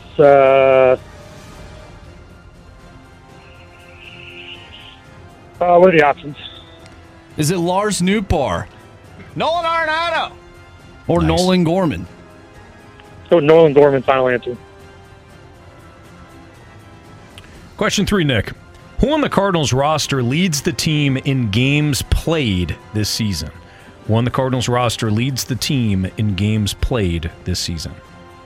Let me think. No. Let's go with Goldschmidt. Final answer. Question number 4. Which Cardinals pitcher is the only player on the Cardinals' current 40-man roster born in Mexico? 40-man roster, born in Mexico.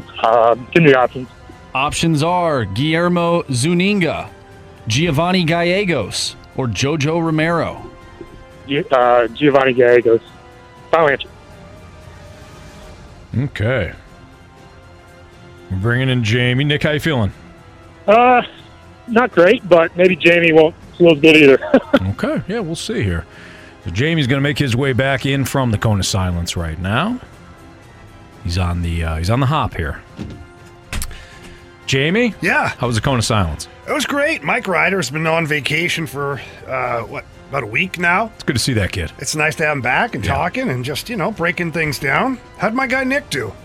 Well, you better pack a bleeping lunch. All right. Let's party. Jamie. Anthony. Your category today is baseball. I love baseball. Question 1. Yeah. The Cardinals retired number 14 for which player? The Cardinals retired number 14 for which player? Okay. Options, please. Ted Simmons, Dizzy Dean, Ken Boyer. Ted Simmons. Final answer. Question number 2, according to Baseball Reference, who currently leads the Cards with a 2.8 WAR this season?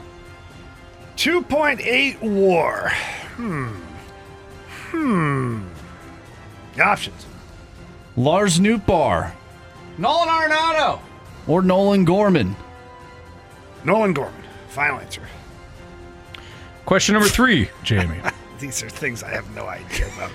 Who on the Cardinals roster leads the team in games played this season?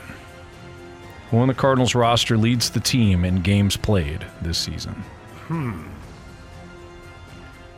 Boy, if he'd been here all year, it'd have been Taylor Motter. But damn right. Who leads the team in games played? That's a really tough question. You go to the outfield, and they've all been injured at some point. Tommy Edmonds been injured. Brendan Donovan injured. Nolan Arenado. Goldie. I think it's Arenado or Goldie. Which one's been off his feet more, though, Anthony? I'll go with Nolan Arenado. Final answer. Question number 4, which Cardinals pitcher is the only player on the Cardinals' current 40-man roster born in Mexico? Oh, my.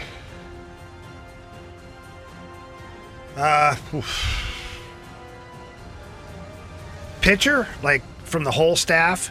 Or starting rotation? What was the question? Which Cardinals pitcher is the only player on the Cardinals' current 40-man roster born in Mexico? Like, you got Gio Gallegos. I don't know where he's from. I can't remember. Jojo Romero. I feel like that guy could be the guy. I feel like I got to shoot my shot here. I'll go with Jojo Romero. Final answer. I don't feel good at all, guys. I'm not going to lie. I don't feel good at all. You never know. I've got that feeling in my stomach like you sucked really bad today. I got a feeling. Yep, tonight's going to be a bad Tonight I'm going to need to drink. Let's see. All right. Oh, yeah. Question number 1. That's every night. Nick versus every day that ends in Y. Jamie. The Cardinals retired number 14 for which player? Jamie, you took the options. You went Ted Simmons. Nick, you took the options. You went Ken Boyer. Correct answer is Ken Boyer. Nick up 1-0. I disagree. According to Baseball Reference, who currently leads the Cardinals with a 2.8 WAR this season? Nick, with the options, you said Nolan Gorman. Jamie, with the options, you said Nolan Gorman. Correct answer is Lars Nootbaar. Lars Taylor Tetsuya Nootbaar, the grinder himself. Of course. Willie Mays himself. Absolutely.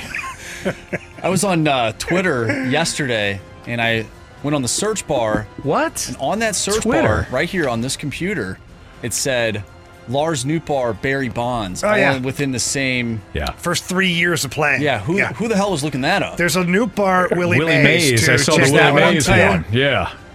Same player. Okay. Willie Mays Hayes. Willie Mays Hayes. Might run like it. But you hit like. All right, 1-0, Nick. Who on the Cardinals roster leads the team in games played this season? We'll tell you after this question. Which Cardinals pitcher is the only player on the Cardinals' current 40-man roster born in Mexico? Jamie, you went with Jojo Romero.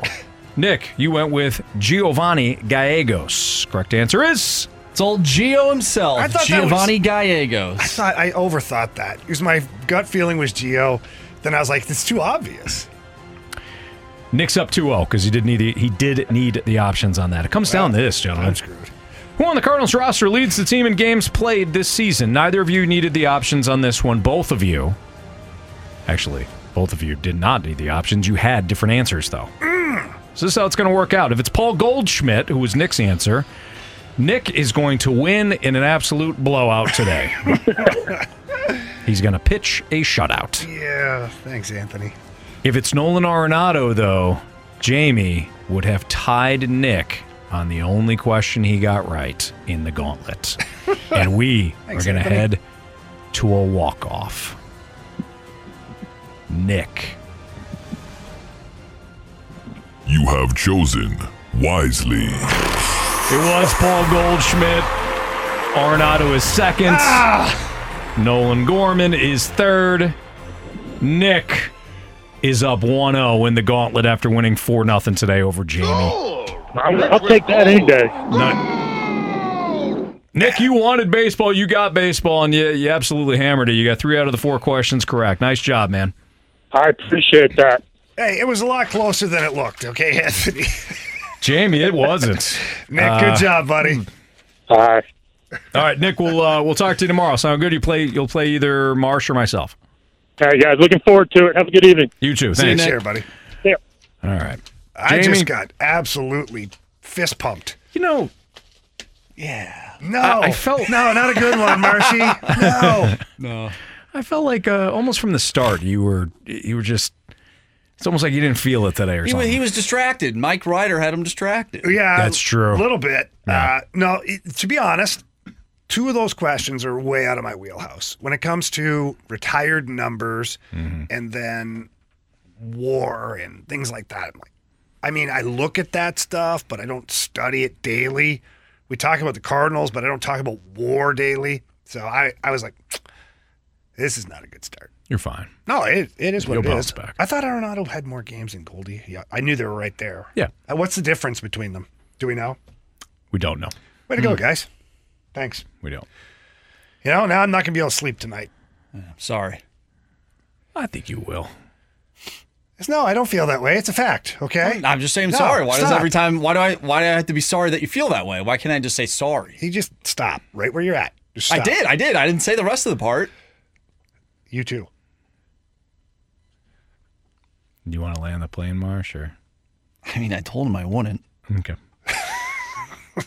What is the risk reward when looking at the open market for the Cardinals? That's next on 101 ESPN. That you feel that way. It is. We're right back to the Fast Lane Podcast, presented by Dobbs Tire and Auto Centers on 101 ESPN.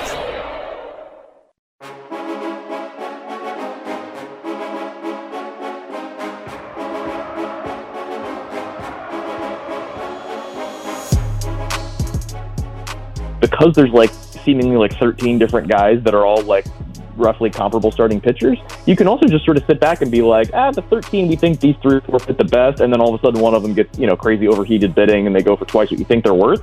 You can also just kind of sit back and wait for them because the last guy in this group is Sonny Gray, Marcus Stroman, Flaherty, and Lorenzen, and the top guys are Snell, Yamamoto, and Nola in my mind. And I don't feel like expectations for those guys year to year are wildly different. So it's Kylie McDaniel on the risk reward when it comes to looking at the market. He was on with BK and Ferrario. It's Fast Lane on 101 ESPN. Jamie Rivers, Anthony Stalter. So the Cardinals, they've got a bit of a rough track record when it comes to signing free agents in the offseason. We know this. We've detailed this. However, this year they seemingly have no choice. They're going to have to go to the market. They're going to have to risk signing somebody. Now, we can all agree that they need to look at the top guys and Aaron Nola and Blake Snell. It'd be nice if they at least entertain the idea of, hey, Shohei Ohtani, do you want to live in the Midwest, play for the old Birds on the Bat? At least you heard Matt Holliday. Call him. At least make the phone call, right? So do we believe that Mo and company will get the right guy? Well, here's where my question marks pop up. Is once the obvious choices are gone, what's their pivot? Right. And I think that's where, if nothing else, I think that's where there was a miss last offseason. So if the Cardinals, who are rumored to have been in on Carlos Rodon, if Carlos Rodon isn't there again this year, not him, the player, but that type of player, does it end up the same way again? Right. Because last year the pivot was what? What was the pivot from Carlos Rodon? You didn't have one. You didn't have one. The pivot was internal. We'll just go with what we have. Yeah, we got six guys for the 5-man rotation. No, you didn't. You had 2, maybe 3, but that's it. So, I think that's the biggest question for me is once the big names or the ones that we're talking about, the for sure's are gone. What's the pivot? And can they pivot, or do they just go, oh, well, we didn't expect that? You can't do that 2 years in a row. No, you can't. I think there's actually a pretty big pool that they can swim in this year. The problem is they're not going to get an ace unless it's Aaron Nola, Blake Snell, or Shohei Ohtani. But I have detailed this when it comes to the MLB free agents, Jamie. I think that there's a handful of guys that make a lot of sense for the Cardinals. Sonny Gray. I've talked about him. He just shoved against you recently. I talked about him beforehand. Kenta Maeda is having himself a really good year. Somebody that's not going to break the bank, but is going to be definitely better than what you had this year, and somebody that can, pitch in the middle of your rotation and pitch very well. Lucas Giolito has not pitched well for the Angels in 2 starts, but he's somebody with plenty of upside. I don't think you're going to get Julio Urias coming off a down year. The Dodgers probably, will do their best to lock him up, but Julio Urias would make a lot of sense. If Marcus Stroman opts out of his player option, Marcus Stroman would be somebody that I think the Cardinals should be interested in. There's more starters this year that I think are intriguing than were on the free agent market last year, Jamie. Those are a couple of names. Some other ones that would at least be interesting. Eduardo Rodriguez, he's got an opt-out for $18 million. If he hits the open market, he has pitched well this season. There are guys that are, that could be viewed as reclamation projects that have pitched well in the past that are having terrible seasons. Carlos Carrasco would fit into this category. Luis Severino was going to be an ace for the Yankees. Injuries wrecked him. He is having a dreadful season. If the Cardinals were to sign him, the text line, I'm sure, would fill up with, this guy's got a 6-something ERA. Yes, he does. But he's also somebody that has pitched at the top of a rotation at one point.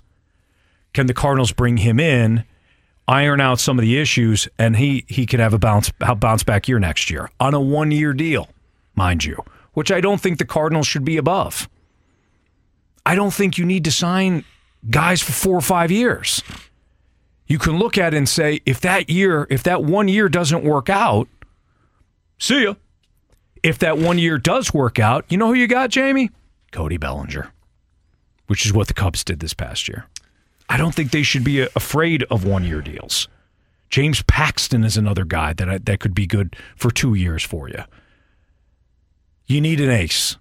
Aces are tough to come by. Yeah. You may have to develop that ace. In the meantime, you shouldn't, even if you don't get an ace this offseason, Jamie, it doesn't give you the excuse to do what you've done the last 2 years, which is mail it in with your starting rotation and not be active in free agency. There's plenty of guys that are going to be on the open market that make a lot of sense, in my opinion. I guess we'll find out. I don't know. I'm steadfast on the belief that the Cardinals have to be in on the discussions for Nola or Snell. Ohtani would be great, but let's just be serious for a second. Mm-hmm. That's my opinion. They've got to get one of those 2 guys. Yeah. Now, that depends on the players too. But that's where we're starting for me. Sign me in. Jamie Rivers, Anthony Salter, it's the Fast Lane on 101 to ESPN. We're going to do biggest threats in the NFL. So, for example, the biggest threat to the Chiefs defending their title, the biggest threat to the Eagles to defending their NFC crown, the biggest threat to the Buffalo Bills and the Jacksonville Jaguars and the Marshy's Minnesota Vikings when it comes to the division. We're going to do biggest threats next on 101 ESPN. We're right back to the Fast Lane Podcast, presented by Dobbs Tire and Auto Centers on 101 ESPN.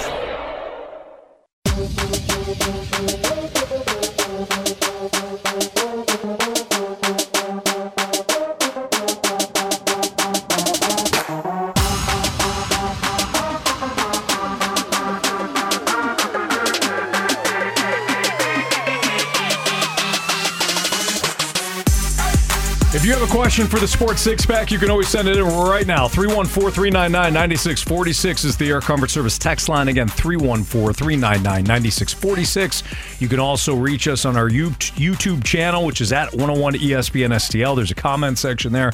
You can participate that way if you want to leave us a question for the Sports Six Pack, which is coming up in about 10 minutes. Right now, though, we have got biggest threats when it comes to the NFL. So, for example, guys, the biggest threat to the Kansas City Chiefs defending their Super Bowl championship title.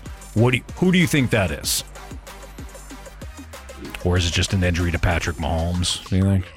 In the AFC? All of the NFL. Oh, the NFL. Well, Anthony, that's a lot of teams. Yeah. It's a lot of teams. Who's number one? Who's the number one biggest threat? I think if Joe Burrow is healthy for the Bengals, I think it's still the Bengals. The Bengals have had... I'm not going to say they've had the Chiefs' number, but they have been very competitive with Kansas City. They have not been fearful to go into Arrowhead. They beat them the 1 year at Arrowhead in the conference championship game. Nearly beat them a year ago in the title game. They play Kansas City extremely well, and they've got great coaching. And of course, when Joe Burrow is healthy, the weapons that they have offensively, I think it's still the Cincinnati Bengals and not necessarily the Eagles, who had Kansas City on the ropes there for a while in the Super Bowl. So Bengals for me. Yeah, I don't see another team. I just don't. I mean, Bills Mafia might disagree with me, but they're still in prove-it mode for me. I would agree with you. I think it's Cincinnati Bengals. I can't pick anybody else until that team decides to take down the Bengals. The Bengals are that second team. And until they get overthrown, none of those other teams that can overthrow the Chiefs. It has to be the Bengals, even though Joe Burrow is dealing with an injury right now. Yeah, he'll be fine. Who's the biggest threat to the Eagles in the NFC?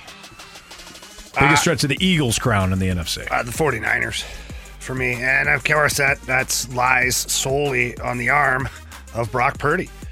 And Trey Lance, to see what's his development like. So the quarterback position is the turning point for that team because they have everything else. Mm-hmm. They have the coaching, they have the offense, they get the defense. So for me, it's a no-brainer, 49ers. Marsh, you also taking the 49ers on this one? I mean... Oh, wow. Are you going to the Vikings? No. God, no. Come on. You never know. I didn't come up with the team. I think the Eagles are still the clear-cut favorite. Yeah, but who's the threat? Who's the biggest threat, Marsh? I put Brian Johnson, their new offensive coordinator. Can he step in? Understand the question? I did understand the question, but I put my own spin on it. It's the Shohei Ohtani conversation. They lost their offensive coordinator. Can Brian Johnson, who's been with the team for I think 3 years now, can he step in and keep that offense doing what they did best last year?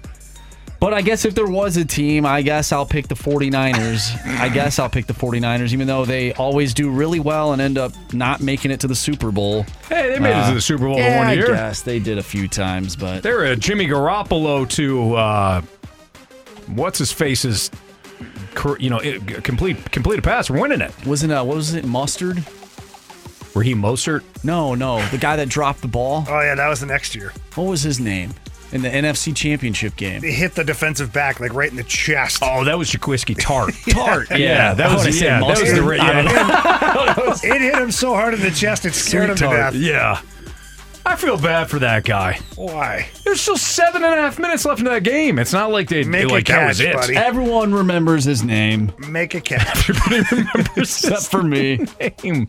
It absolutely is the 49ers, by the way. They got the best front seven in the NFC. It's hard for me to pick them though because I think the Seahawks are going to make some noise in that division this year. Yeah, you're all about who the hell's their quarterback? You're all about the Hawks. We're Geno Smith. No, I know that. We're relying on Brock Purdy. Yes.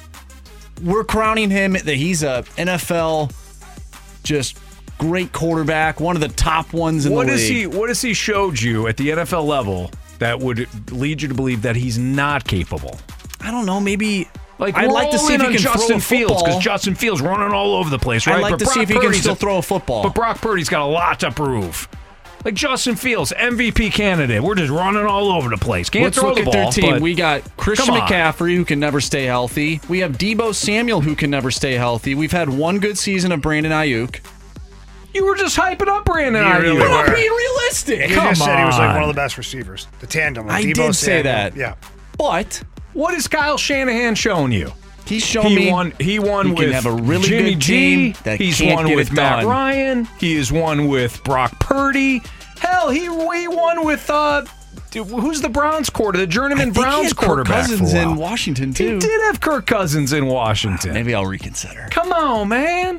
You don't have to believe in Brock Purdy, but you can believe in Kyle Shanahan. I don't believe in that team. Wow. Brian Johnson's my answer. Fair enough. All right, the biggest threat to the Bills in the AFC East. Wow. This is such a wild card because what's Miami?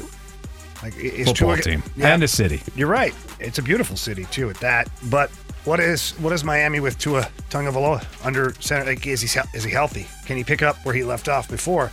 If he can, I think it's the Dolphins. If he can't for whatever reason, I just don't know. I'm not sold 100% on the Jets. Yeah. And I feel like the Patriots are lying in the weeds here. Bill O'Brien back as the offensive coordinator. Mac Jones, Bill Belichick. I feel like they're lying in the weeds, but are they really? I don't know. I say it's the Dolphins. I have the Jets. Okay. You got a believer, Anthony. I have the Jets. I thought he was going to go with Ken Dorsey or Bill O'Brien. I think the Bills' biggest threat is their stadium. They play outdoors. They play outdoors. It's the weather, Anthony. It's Bill the Bison that they use for the mascot. It's the kicker that missed that field goal 30 years ago. It's the curse of Scott Norwood, wide right. All right, go ahead. So you're a big believer in the Jets. Yeah. You love the Jets, Jets. I did not say I love them, but I do think they're the biggest threat. Tua, can he stay healthy? That's a big question mark. If he can, then that team definitely can win some games and they can score for sure. But I think the Jets are better than the Pats, and I don't know. There's a lot of hoopla surrounding them this offseason, so I'm going to go with them. All right.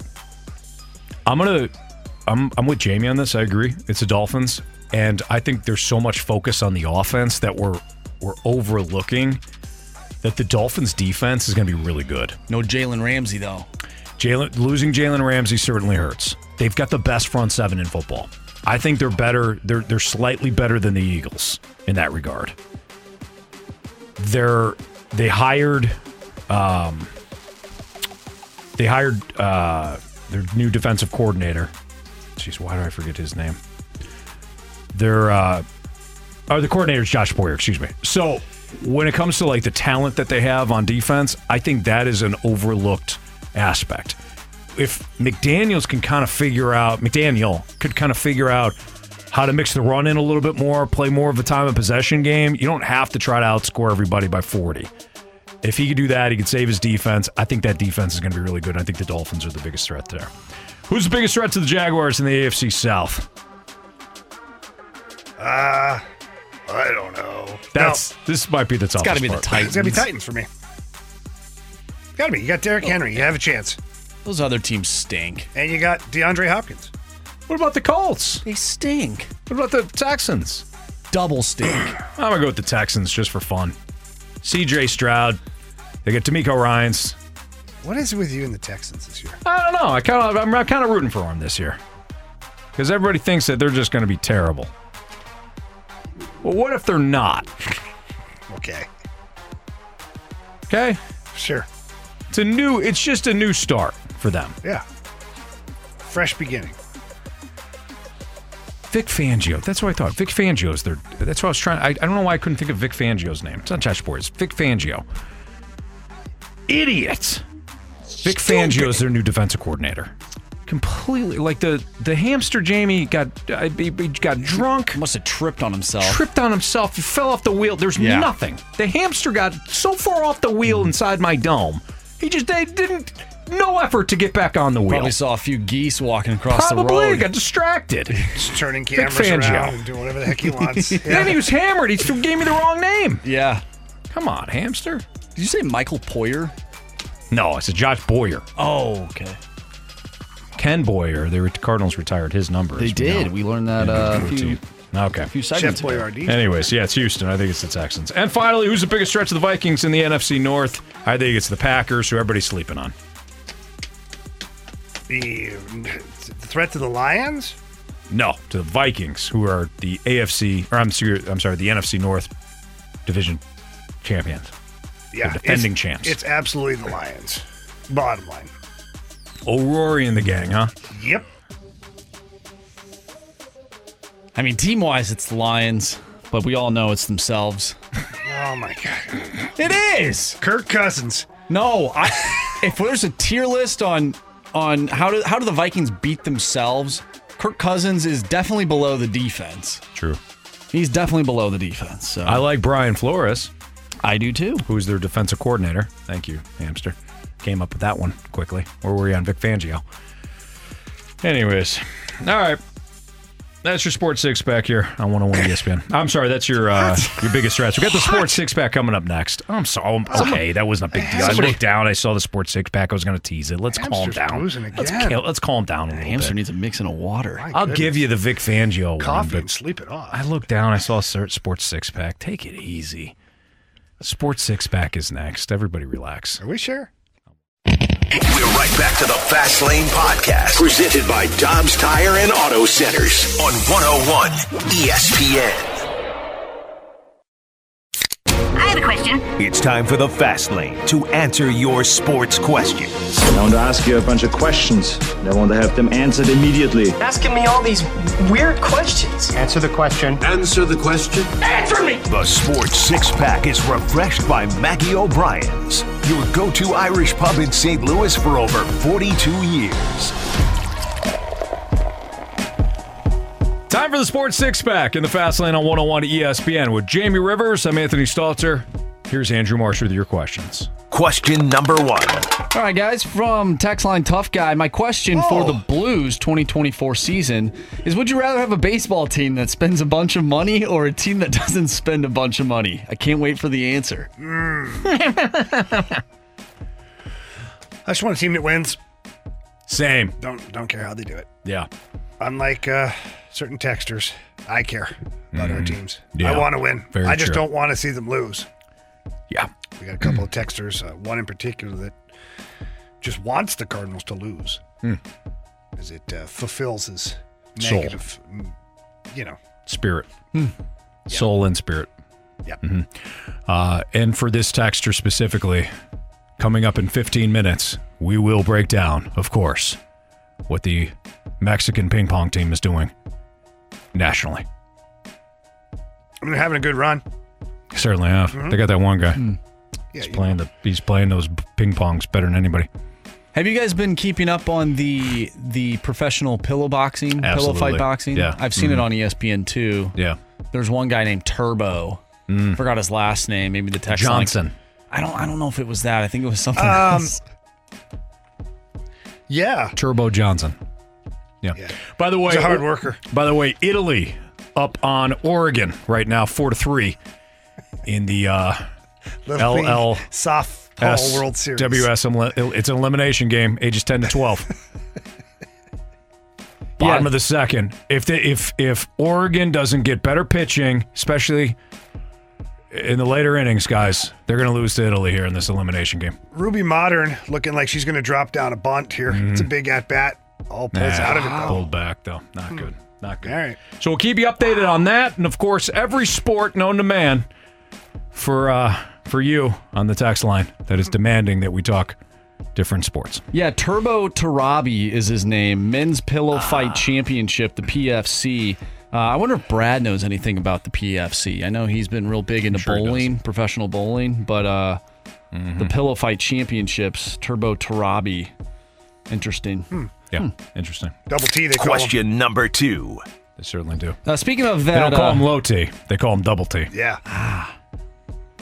Speaking of the fan that wants his team to lose, we got a text from the 618. Anthony, you actually challenged the 618 to come up with a trade scenario. Oh, did he give us one? He did. We actually got a few of them. So the Cardinals, and he used the trade generator that you and I used as well. Oh, yeah, you guys agree with that. So I actually did the research. The Cards get Brian Wu. Did you? Remember? My brain was mush. Yes, that is true. I threw out, just an aside before we get to the 618's trade scenarios here, which I appreciate him sending. I did challenge him. He came through. But Jamie that day, I had said, hey, if you want to come up with a couple of different trades, and Jamie started to shake. Yeah, like he was shaking like uncontrollably. Yeah. I'm like, what's wrong, Jamie? What's wrong, big guy? Yeah. And he goes, it took me 12 hours to come up with one trade with one team. And you're like, I can't come up with another one. And it's like, okay, man, don't worry about it. But remember, you started to convulse. He looked like Doctor Strange in Infinity Wars, coming up with 14 million different options. I don't know what that is, but yes. I worked through, I don't even know how many teams, minor league systems and prospects. By the time it was done, I was done. I almost couldn't get on the show. I had seen so many pitchers and their scouting reports and all this crap that I was exhausted. I gave you my best. I thought it was a good trade. The Cardinals didn't listen. Yeah. But nonetheless, we almost lost Jamie for the full show before the show started. You guys absolutely lost me the entire show while we were still there. Yes. Yeah. Marsh didn't say anything. All right, anyways, go ahead. Anyways, the trade. Yeah, Brian Wu. Yep. The Mariners get Alec Burleson. No. Cooper Jerpy. No. Tyler O'Neill. Is it Connor? I think it's Connor. Tyler O'Neill and Juan Yepez. Okay, so let's break this down. Tyler O'Neill caught just one more year left of Tyler O'Neill, an injury-prone player. Juan Yepez is nothing. Like he's a human being, so I don't want to say he's nothing, but he's been terrible this year. He barely cracked the big league roster once this season. Jerpy is the Cardinals' now, I think, 7th or 8th best pitching prospect, and Alec Burleson, who you should be able to find in any organization. For Brian Wu, a young cost control pitcher. If I'm the Mariners, I'm saying, so basically what I'm getting out of that is Burleson, who is a DH, and Jerpy, who is not one of your better pitching prospects at the moment. Because Juan Yepez and Tyler O'Neill to me doesn't count. So that's what I'm getting, and I'm giving you a young cost. Like Brian Wu's 23 years old. I'm going to say no if I'm the Mariners to that. But I do appreciate that the 618 threw out a trade scenario. I did challenge him on that. Thank you for at least participating with something that is going to give us something to kind of get into. Oh, we got another one. I can appreciate that. We got another trade. We do? Okay. We got another trade. What do we got? Eduardo Rodriguez and Tariq Skubal. Who? Tigers get Alec Burleson, Tommy Edman, Dakota Hudson, Tyler O'Neill. Boom, easy. That was the following text message. This one's at least more intriguing to me. Because if I'm the Tigers, while I'm giving up Tariq Skubal, who is my best young pitcher at the moment, best big league pitcher, Rodriguez, I think he's got a player option, so I don't know how that would work in terms of a trade. But Skubal would be interesting, and at least I'm getting Tommy Edman. What was the rest? Burleson does nothing for me if I'm another team. I got to have a Burleson somewhere in my organization. Dak Hudson? No. Tyler O'Neill? No. So basically, it's Tommy Edman for Skubal. It's probably a no, but I'll give the 618 on that intrigues me. I think that would be an intriguing trade. If you swap out Dakota Hudson for one of your, at least like your top 5 pitching prospect, so maybe one of these guys that you just got, then I think that's interesting. Because at least you're enticing me with Tommy Edman. Like, including Dakota Hudson does nothing for me if I'm the Tigers. What? Yeah, believe it or not. Wow. You've changed. Sorry. I like it, though. Thank you for participating in that. Question number 3. Wow, we're just cruising along here. Well, Marsh, we can always carry it over. I mean, you make a really good point. Make a great point. Do you want to? I think we carry it over, Anthony. Let's carry it over. Let's party. Let me genuinely say, yeah, because I was heated with the 618 earlier, but I thought I think this is a lot of progress. You guys connected. We connected. Yeah. First of all, I told him I loved him, and I do. I don't remember hearing that. I did. I said I did. I've never heard that out of your. I did at the very end. I said I love you, and I said, listen. To who? The 618. Oh, you were making eye contact with me. I thought the 618 isn't here, so I've got to look at somebody. But when you're making eye contact with me and you say it, I do love you. I felt weird yet not uncomfortable. Jamie, Marsh, I love you guys. I love you guys like brothers. You know that. When it comes to the 618, I think he needs to hear it more. You know? I think he needs to hear it more. So I feel like there's now, we've crossed, maybe we haven't crossed the bridge, but we're at least standing on the opposite side of the bridge now. You two were at a crossroad. We were at a crossroads about 2 hours ago. And I said to him, hey, an hour and a half ago. Everybody else is not going to humor you. Everybody else is just gonna treat you like crap. Not me. I'm gonna tell you maybe what you don't want to hear, but what you need to hear. Wow. And what did he do? He stepped up. He did. Gave us multiple trades. Multiple trades. I love it. Today is a monumental day. It really is. The 618 went from Cardinals are garbage and so are you guys to giving us trades. He cares. And I care about him. Oh, man. Yeah, Marsh, you feel it too, don't you? Yeah. Dusty in here. Thank you, 618. Thank you. Nobody else is going to tell you that today. Thank you. It's a huge day. Let's go to break. I'll go to break when I want to go to break.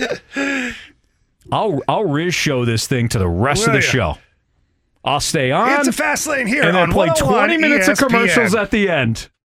We're right back to the Fast Lane Podcast, presented by Dobbs Tire and Auto Centers on 101 ESPN. I have a question. It's time for the Fast Lane to answer your sports questions. I want to ask you a bunch of questions, and I want to have them answered immediately. Asking me all these weird questions. Answer the question. Answer the question. Answer me! The Sports Six-Pack is refreshed by Maggie O'Brien's, your go-to Irish pub in St. Louis for over 42 years.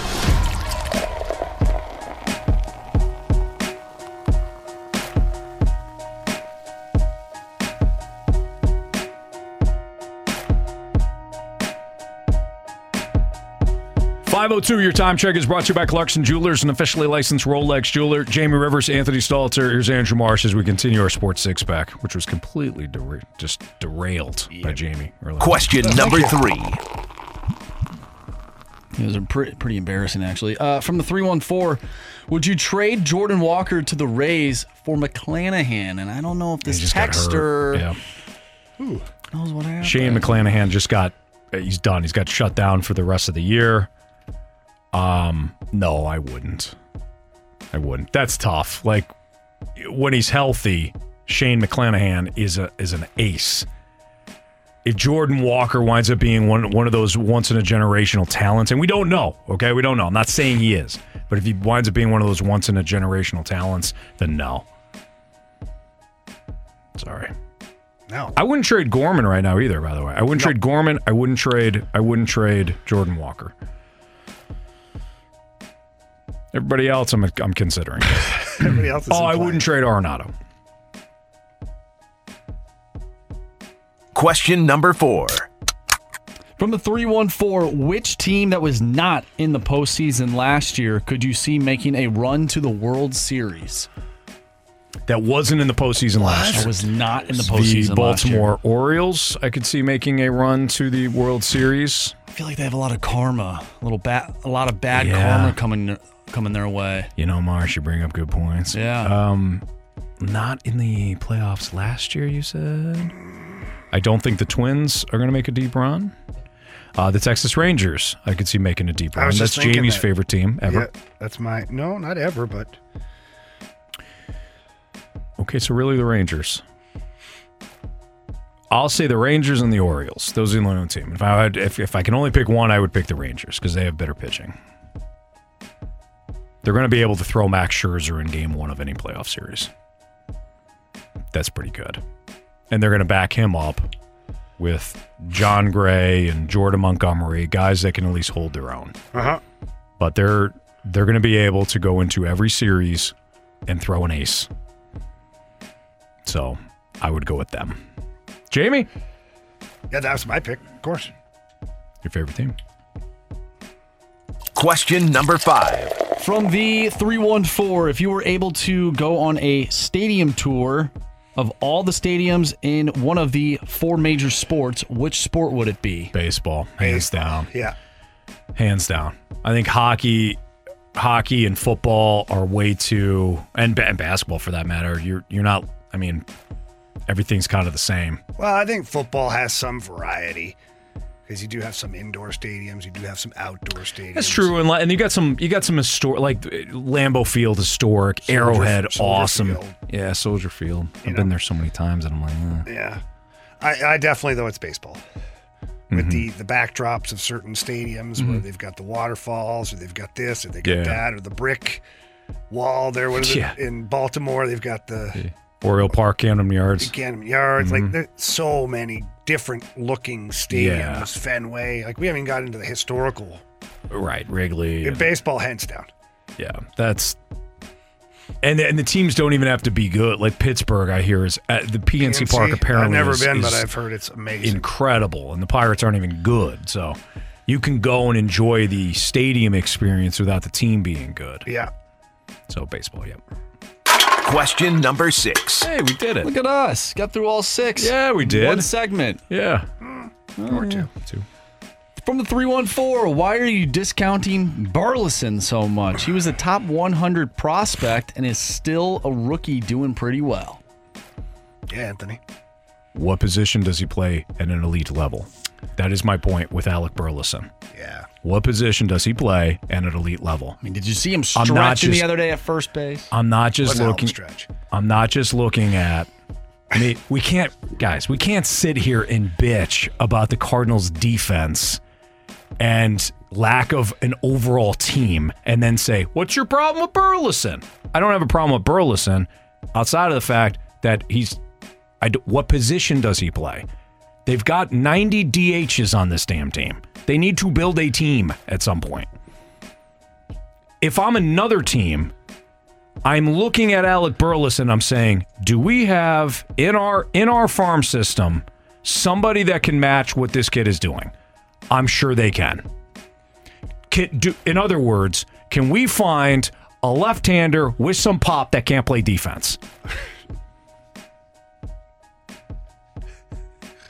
I'm not just looking at the offensive numbers. I'm looking at the but the even overall his offensive player. numbers aren't elite. Well, that's because he's not getting the at-bats. And why you is got to that? give him more Why is at-bats that? because you have 90 DHs. That's correct. I'm with you on this one, Anthony. Thank you. I get it. And this isn't a shot at the 618. I don't think it was him, was it? In both of his trade scenarios. And maybe this is just because I don't know alphabetical order or something, but both of them are like Alec Burleson. If Alec Burleson cannot be the key in that trade. Well, what if the Tampa Bay Rays like Alec Burleson? Oh, keep him. Hold on to him. Don't you dare Does that give him change up. things? Then he's my cleanup hitter and he's my DH for life. But where are you going to play him? Who cares? He's my DH for we'll life. ask Tampa where they're going to play him. Yeah. Where do you plan on playing him, Tampa? Hypothetically, how would you have this player? Yeah. Where would you play him? By the way, this was my exact line of thinking when it came to the Cardinals holding on to Harrison Bader as if he was Joe DiMaggio for a while. They did not want to give up Harrison Bader in a deal for Zach Wheeler. Insane. And Wheeler was he was going to be a free agent. I get it. It was a rental. But that was a year that they actually were competing. And they're like, no, not Harrison Bader. If you don't have another Harrison Bader in your organization, what are you doing? Harrison Bader's a fine player. He's a good player. If I can't find another Alec Burleson in my organization, that's a me problem.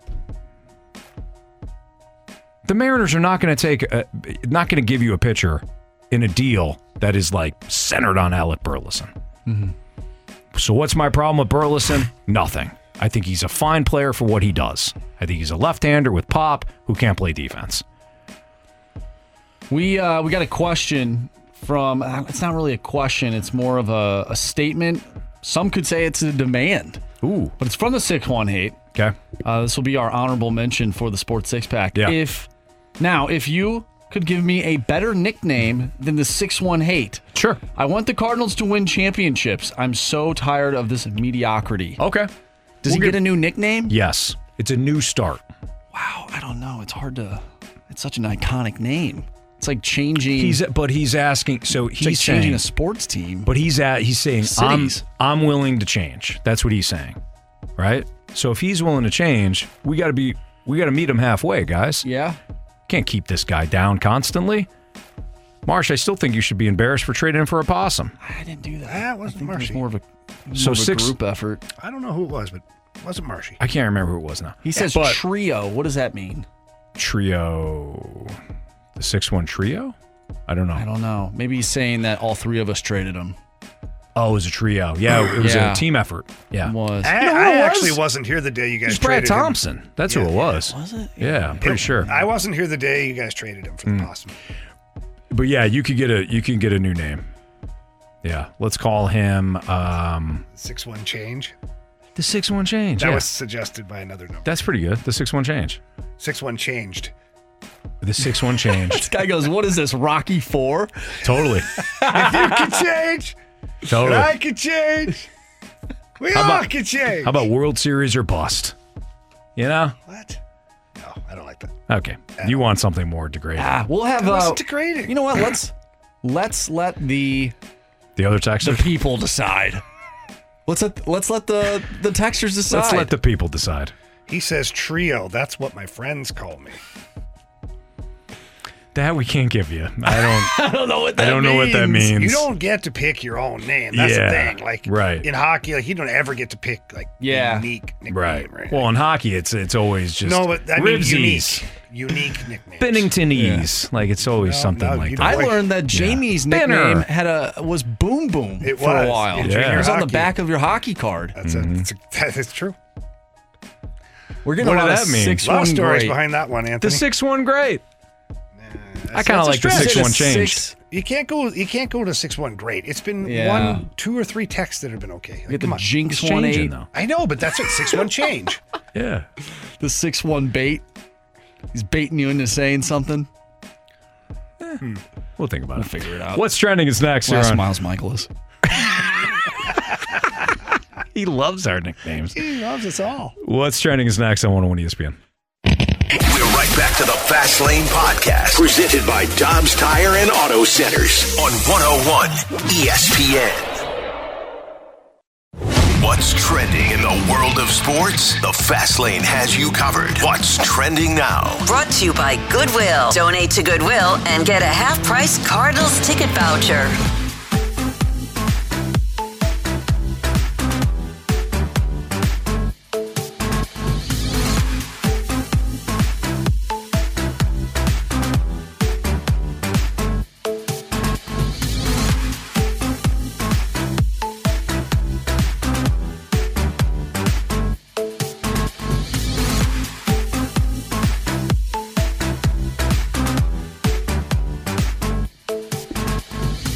Welcome back to the Fast Lane here on 101 ESPN. We got Anthony Stalter, Jamie Rivers. I'm Andrew Marsh, and it's time for What's Trending. Would you guys ever wear pink pants?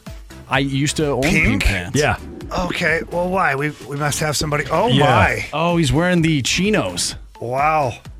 They are bright pink. It's more of a salmon color. Oh, no. Salmon would be toned down a little bit. So for I think those, it's the lighting. so for those that don't know, so sunshine? we're looking out. We're looking out into our parking lot. And we overlook a parking lot. There's a strip mall right underneath our studios here in Creve Coeur. And there's a gentleman. I think you got to be confident if you're going to wear salmon pants, right? Would you guys? I think the only guy in the room that could pull it. Actually, you know what, Marsh? I think you could pull it. I have all sorts of different colored chino pants and shorts and all that stuff. I think Marsh is the only guy in the room that could pull it off. I think Jamie could pull it off. Can. Jamie, I think, could do it, but I'd wear them. I don't know if I'd pull them off, but maybe, depending on the circumstance. I think you'd pull them off. Yeah. You would definitely pull them off. Yeah. Yeah. What I mean is like own the room, kind of pull it off. You know. Yeah. I'd do it. I don't mind. Okay. We're a lot of bold. I think you stuff. could too. Marsh for sure. Yeah. I think you can. I definitely could not. So I'd be like, look at me. I look like an idiot right now. Since we're talking fashion right now, Jamie, I think you might have been here. I don't know if you might have been gone this day or just not in the office at the time, but Matthew Rocchio, this was a couple weeks ago, tried telling me that wearing purple and red when it came to fashion was a thing.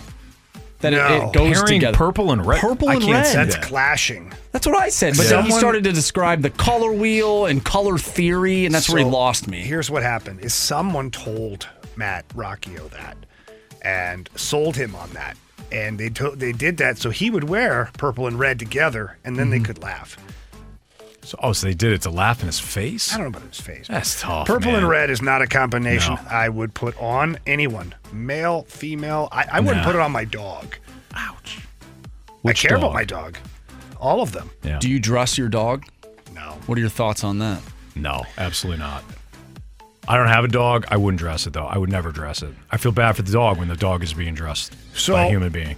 No way. I don't dress the dogs either. Now, on Halloween, I have put a costume on the dog because it's kind of funny. It's different. It's until they Halloween. rip it off. Yeah. But I will say this. My brother up in Canada, he's got a little wee dog there, and it gets cold, really cold up at the lake. And when he lets her out to go to the bathroom, like sometimes she won't go to the bathroom because it's too cold on her paws. Okay. So he puts little boots. Got the little, remember I showed you the little boots on his dog's feet and the little jacket so she can go pee. I took his man card immediately. Yeah. However, it is Canada, though. It's, there's a purpose to it. I think that the dog should be able to bite you if you're trying to dress it up in non-Canada cold situations. Like if you were like you, Jamie, like come here, Fido, I'm gonna dress you. I think the dog should be able to bite you, and you not. Like, you have to just own it. You have to just wear it. You have to just wear it, yeah. Like, the dog bit you. That's not good. Yeah. No, try to dress it up. Oh, okay. So the one thing about the dressing up the dogs that I just never understood, and I know some people love it. They love, especially like the little carrying dogs or the lap dogs, or whatever you want to call those types of dogs, like that category. How do we know the dogs like it? What if it's one of the most miserable things that they're experiencing? Exactly. But they obviously can't tell us. And then if they growl or nip, we we reprimand them. Yeah, it's and say, unfair. no bite. And you jam the paw in the sleeve anyways. So I don't know. I guess if I pulled out an outfit and my dog came running over and was like super excited, I'd be like, okay, he likes wearing this thing. But if I have to grab the dog and hold it or have you hold it and put it on, no. I just don't know. No. I don't like it at all. Sorry, Marsh, go ahead. What's trending today? Oh, I was just going to bring up that the Cardinals are playing, but they're playing like one of the best teams in baseball, so I don't really know how this stretch of games are going to really go for the team. Can I guess? Yeah. Not well. It's a good way of putting it, for sure. Dude, wasn't it Miles Michaelis who at Tropicana a year ago almost had like the no-no? Didn't he give up the one home run and that was it? I thought he pitched well. And then I looked at his ERA against the Rays in his career. I don't think it's that like was a there. 7. I think that was here at Busch. No. He almost threw a no-no, I think, against the Pirates last year. The only thing I can remember that happened against the Rays last year was when Drew Homer Hagen gave up a home run, I think, in like the 9th inning last year. I'm surprised you remembered that specific situation. I think that's where he got his Homer name. Hagen. I think that's where the inception of his name came from. I could have sworn the Cardinals went to Tampa last year and Miles Michaelis pitched incredibly well. And then, like I said, I looked at his ERA against the Rays and it's like a 7. What you thought and what actually happened, Anthony. These are things that are true. Okay. All right. That's It's fine, okay. Jamie. There's lots of things I Hey. think to be true, and then I wake up in the morning and find out that they're not. You know, Jamie, I'm just going to take that judgment that you just laid on me, and I'm not even going to react to it because I know in my Wasn't heart judgment. that Miles Michaelis pitched his ass off against the Rays last year. Okay.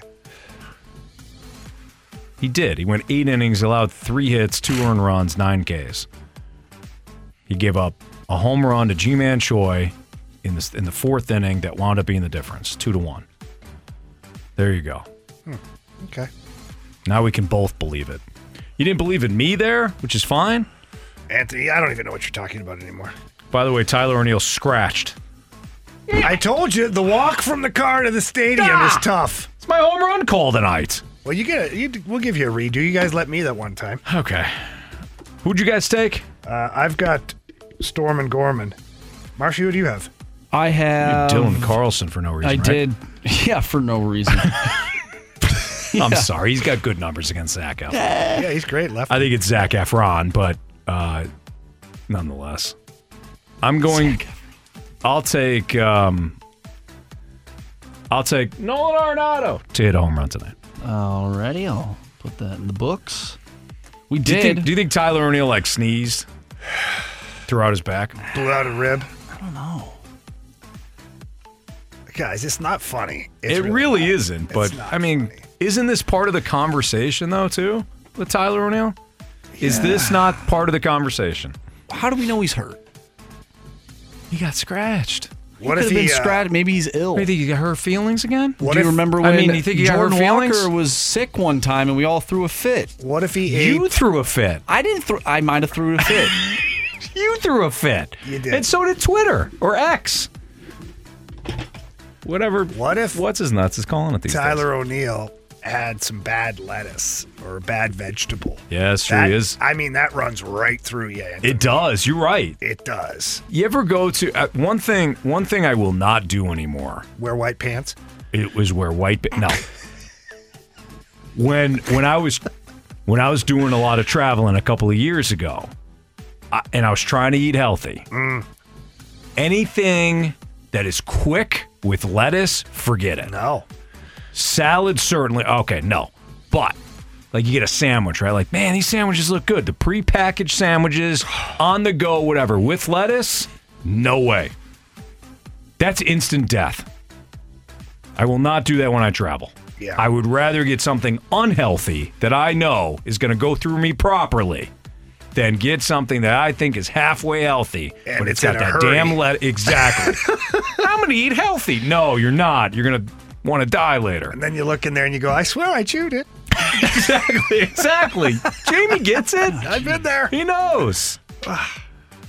Anyways. By the way, the 573 wanted us to know that it's Eflin, not Efron, in case you two were confused by any means. Thank you. We know.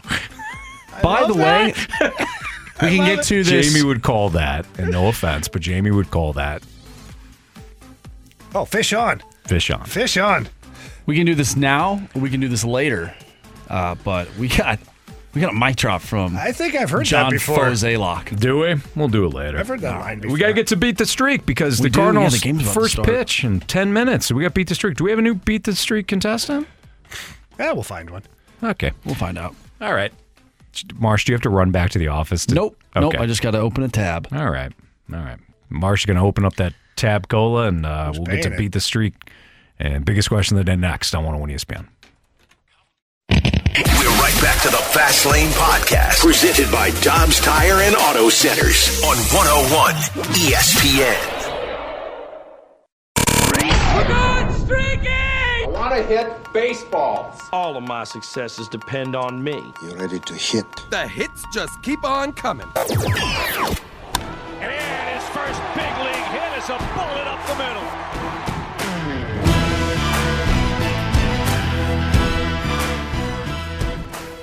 All right, time to play Beat the Streak ahead of tonight's Cardinals game, which starts in about 5 minutes or so. They're in Tampa to take on the Rays. It'll be Zach Eflin versus Miles Michaelis. And Chase is back with us after he collected a hit on Friday when we played Beat the Streak. In fact, Marsh, why don't you go ahead and update us on those standings, please? All right. So, Unfortunate for Jamie. He did not get a hit. That's actually 3 in a row. 3 in a row. Jamie has not received a hit from his players. You have to point that out. Well, I'm just, you don't have to criticize me for stating facts. You know what? You should be suspended. Thank you. For reading off statistics like you just did. You're going to love this one. Anthony, you have gone 2 days in a row without getting a hit. However, Chase and I both received hits on Friday. And so Chase will actually lead us off because we all stink. Yeah. Chase doesn't stink, though. He's 1 for 1. Nah, yeah. What's up, Chase? What's going on, guys? How we doing? You the man. That's you how had we're me doing. worried. I thought I got kicked off the show. No. Why? Why'd you think that? Before you went to break, you said you got a new contestant, right? Oh, yeah. Listen, we were just, Chase, we were just talking. Chase, I'm an idiot. Anthony screws up all the time. Yeah, I screw up all the time, man. Marsh is okay, you don't have to kick me when I'm down. I'm already down. He took advantage of that. Jeez, I'm already down. My man didn't even step over me. He just stepped on me. No, I don't. I actually, Chase, I don't control all that. Marsh is the genius behind the wheel here. So, anyways, Chase, who would you like? So I was tempted once Tyler O'Neill got scratched to go with Alec Burleson, but I'm going to stick with my original pick, Mr. Tommy Two Bags, 4 for 8 off Zach Eflin in his career. We're going to go with Tommy Edman. Okay, Chase got Tommy Edman. He is off the board. Marshy. I got to go with the Cardinal left fielder.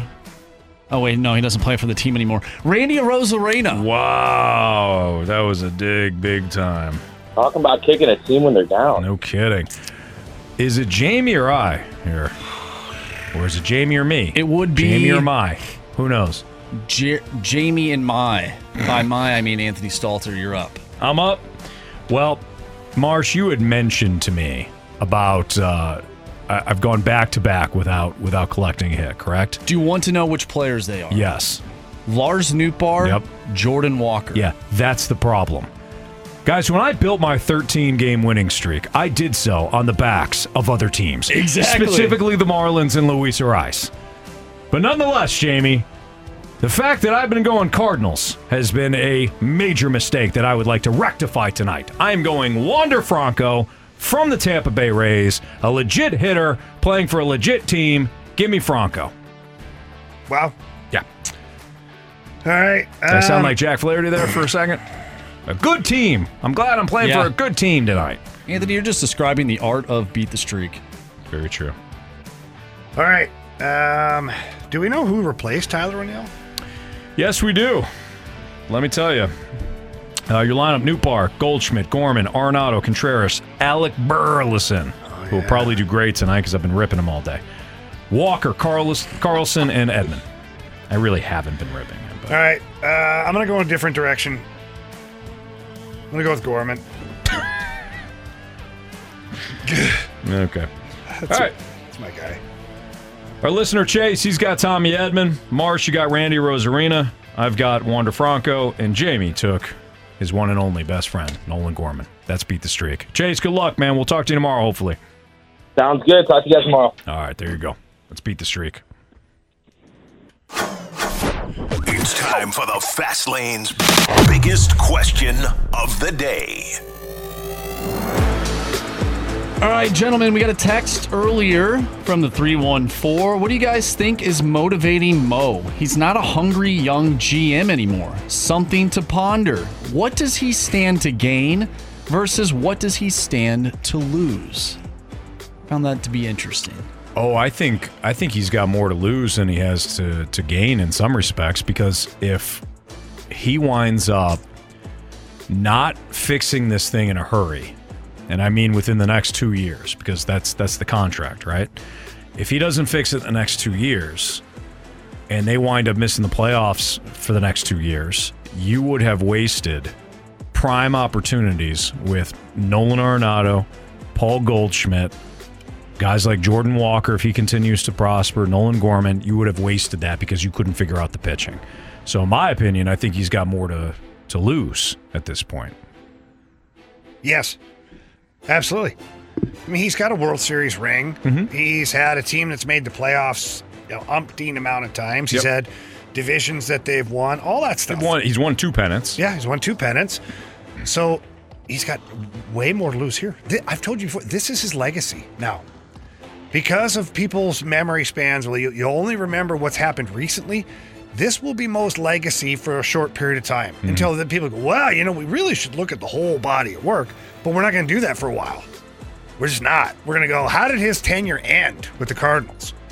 Well, it ended with no pitching. He didn't get this guy signed. They had 2 or 3 tumultuous years. Couldn't figure it out.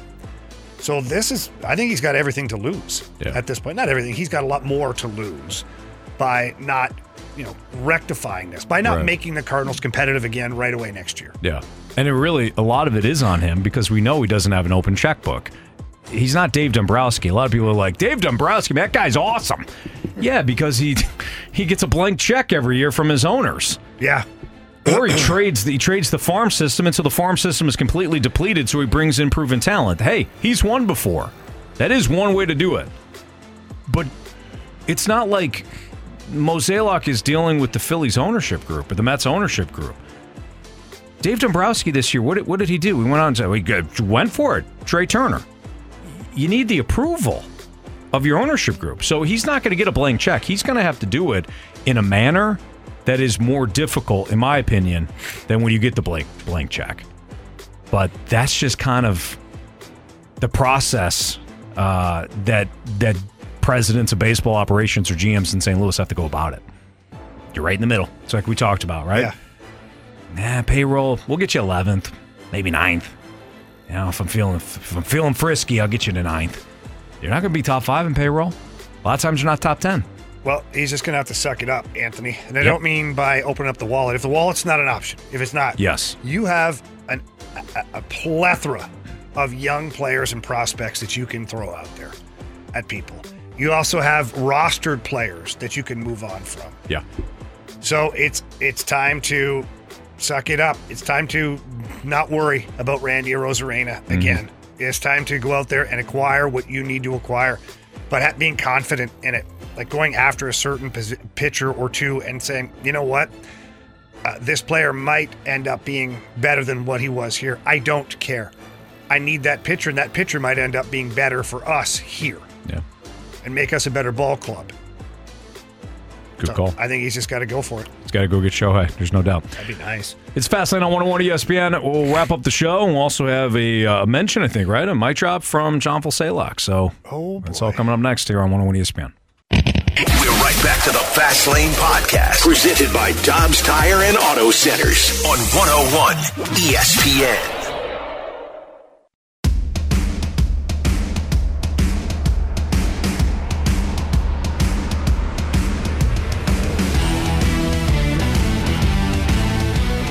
It's Fastlane on 101 ESPN. If you missed anything from today's show, you can download the podcast, available at 101ESPN.com or your 101 ESPN mobile app, all brought to you by Dobbs Tire and Auto Centers.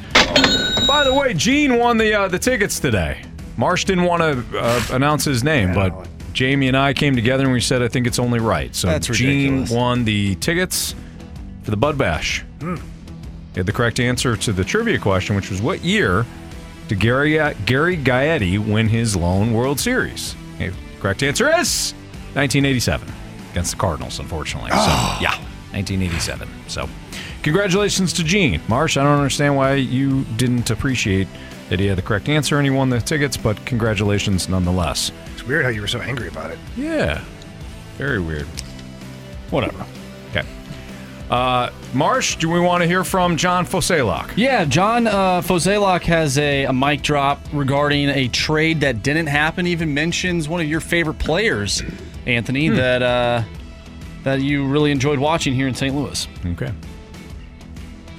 So, I think that it's important to, kind of look back and see how we got here. So, obviously we've had some bad signings in the past, and I think that where it all started was when we had signed Dexter Fowler. So we obviously were targeting Adam Eaton that offseason, and, I forget what team he was on, but they just wanted too much. At that time we had Aledmus Diaz, who we liked a lot, but we offered him for Adam Eaton. And, when you look at the Eaton-Diaz trade and it not coming to fruition, it kind of threw off the balance of just everything we know. So, sure, we loved Eaton, we loved Diaz, and I think when we put that trade together, we thought it was win-win for both sides, and we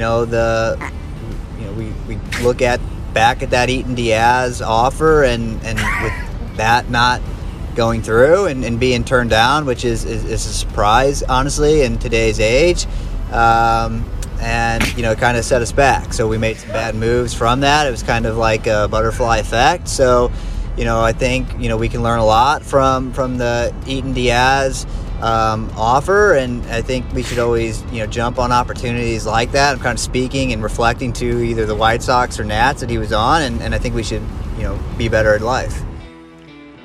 I like the way you put that.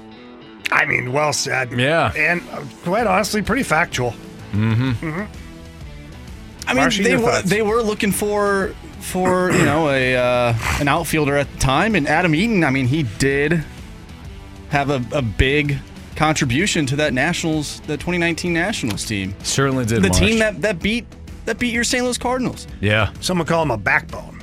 A backbone, for sure. He was a great player. Yeah. Great. He was good. He was good. He was very good. He was Yeah, fine. he was fine. He was Tell you good what in he the World was. Series. He's better than Fowler. Oh boy. Yeah, he was. Yeah, he was. John Fozelak always dropping knowledge on us. We appreciate when he decides to chime in. It's the way he puts things. But honestly, it's the way he worded everything today that was perfect. Jamie, I agree. Mm-hmm. All right, time for some criticisms and some compliments here on 101 ESPN. Yeah, so we from 314 we were talking about Turbo from the pillow fighting. Turbo Johnson is a stand-up guy. Mm-hmm. Yeah, Marsh, you wound up talking about a different Turbo. Yeah, but Turbo Johnson was the guy that you brought up. Yeah. I've actually never heard of him, but the texter saying he's a stand-up guy, so he must be. Yeah. He was also describing the way he fought and him as a human being. From a moral standpoint. So he stands up when he's he fights. a stand-up fighter. He's solid. He doesn't go down to the ground. He's solid. Yeah. Gotcha. Always up for it. Yeah. For sure. Big time. Kyle from our YouTube page said, best looking afternoon radio show, hands down. Thanks, Kyle. Appreciate that. Thank you. I couldn't agree more. Yeah. We needed that lift, I think, We and did. you provided it, Kyle. Thank you. Thank and you. without seeing you, we all agree you all are also a good-looking dude. Yeah, fit in perfectly. No doubt. We were talking about some trades that we were making. Obviously, John Fozelak just brought up the Adam Eaton and Aledmus Diaz trade that did not happen, if that was actually a thing. Eaton Diaz. Yes. Yeah. The 636, you can get Tim Anderson for a knockout deal. I found that to be pretty funny. Yep. My shortstop's got to have a better chin than that. Yeah. Yeah. You can't square up like that and then just eat dirt. Did our guy Alex Ferrario say Tim Anderson actually won that fight? Yeah, he alluded to Yeah. something about because he squared up. It was a really bad argument. Okay. I love you, Alex Ferrario, but nowhere on this planet or universe did Tim Anderson win that fight. Jose Ramirez was definitely just swinging. Yeah. Blindly. Yeah. He was bobbing back and forth, though. I saw the breakdown on Twitter, and Anderson missed with like 3 different pitches. And, All right. So, therefore, when Ramirez came back with the overhand right, Yeah. caught him on the button there. You know, guys, sometimes in life, you make a decision, and that decision is removed from you. You know, it's taken from you. And sometimes you make a different decision because of that, and it winds up working out really, really well. You're absolutely right, Anthony. I couldn't agree more. I'd like to thank Tyler O'Neill for getting scratched today. Oh, that's what you're talking about. Yeah. Yeah, not what you were thinking. Okay. Because Nolan Arenado just touched seats. Oh, wow. Nice job, Nolan. Congratulations, Thank Anthony. you. Thank you. It's an asterisk. Well, that- Definitely not. Honestly, I just put an asterisk right next to it, No, actually. you can't. No, that's a legit home run. Yeah, but I called it. First home run. It counts. if Dylan Carlson hits a home run or Nolan Gorman, we're going to have some issues. We're going to have some real issues. They won't. We'll be fine. Yeah, you're probably right. From the 1-0 Cardinals. 314, Jamie, you might find this funny. We got a text earlier today, right around that 2:05 time frame, 2:05 to 2:10 from the 314. Brad Thompson is not coming through on YouTube. I found that to be pretty funny. I thought it was hilarious. It really was. A little inside joke. Because BT was on with us yesterday, and we were talking to Brad, and then silence because we didn't have the YouTube pod up.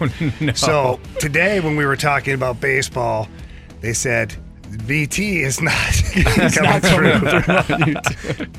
Sorry about that. Found that to be yeah, that was humorous. Funny. For sure. Very. Yeah, we're still trying to figure out all this YouTube nonsense. We're working on it. We are. We certainly are.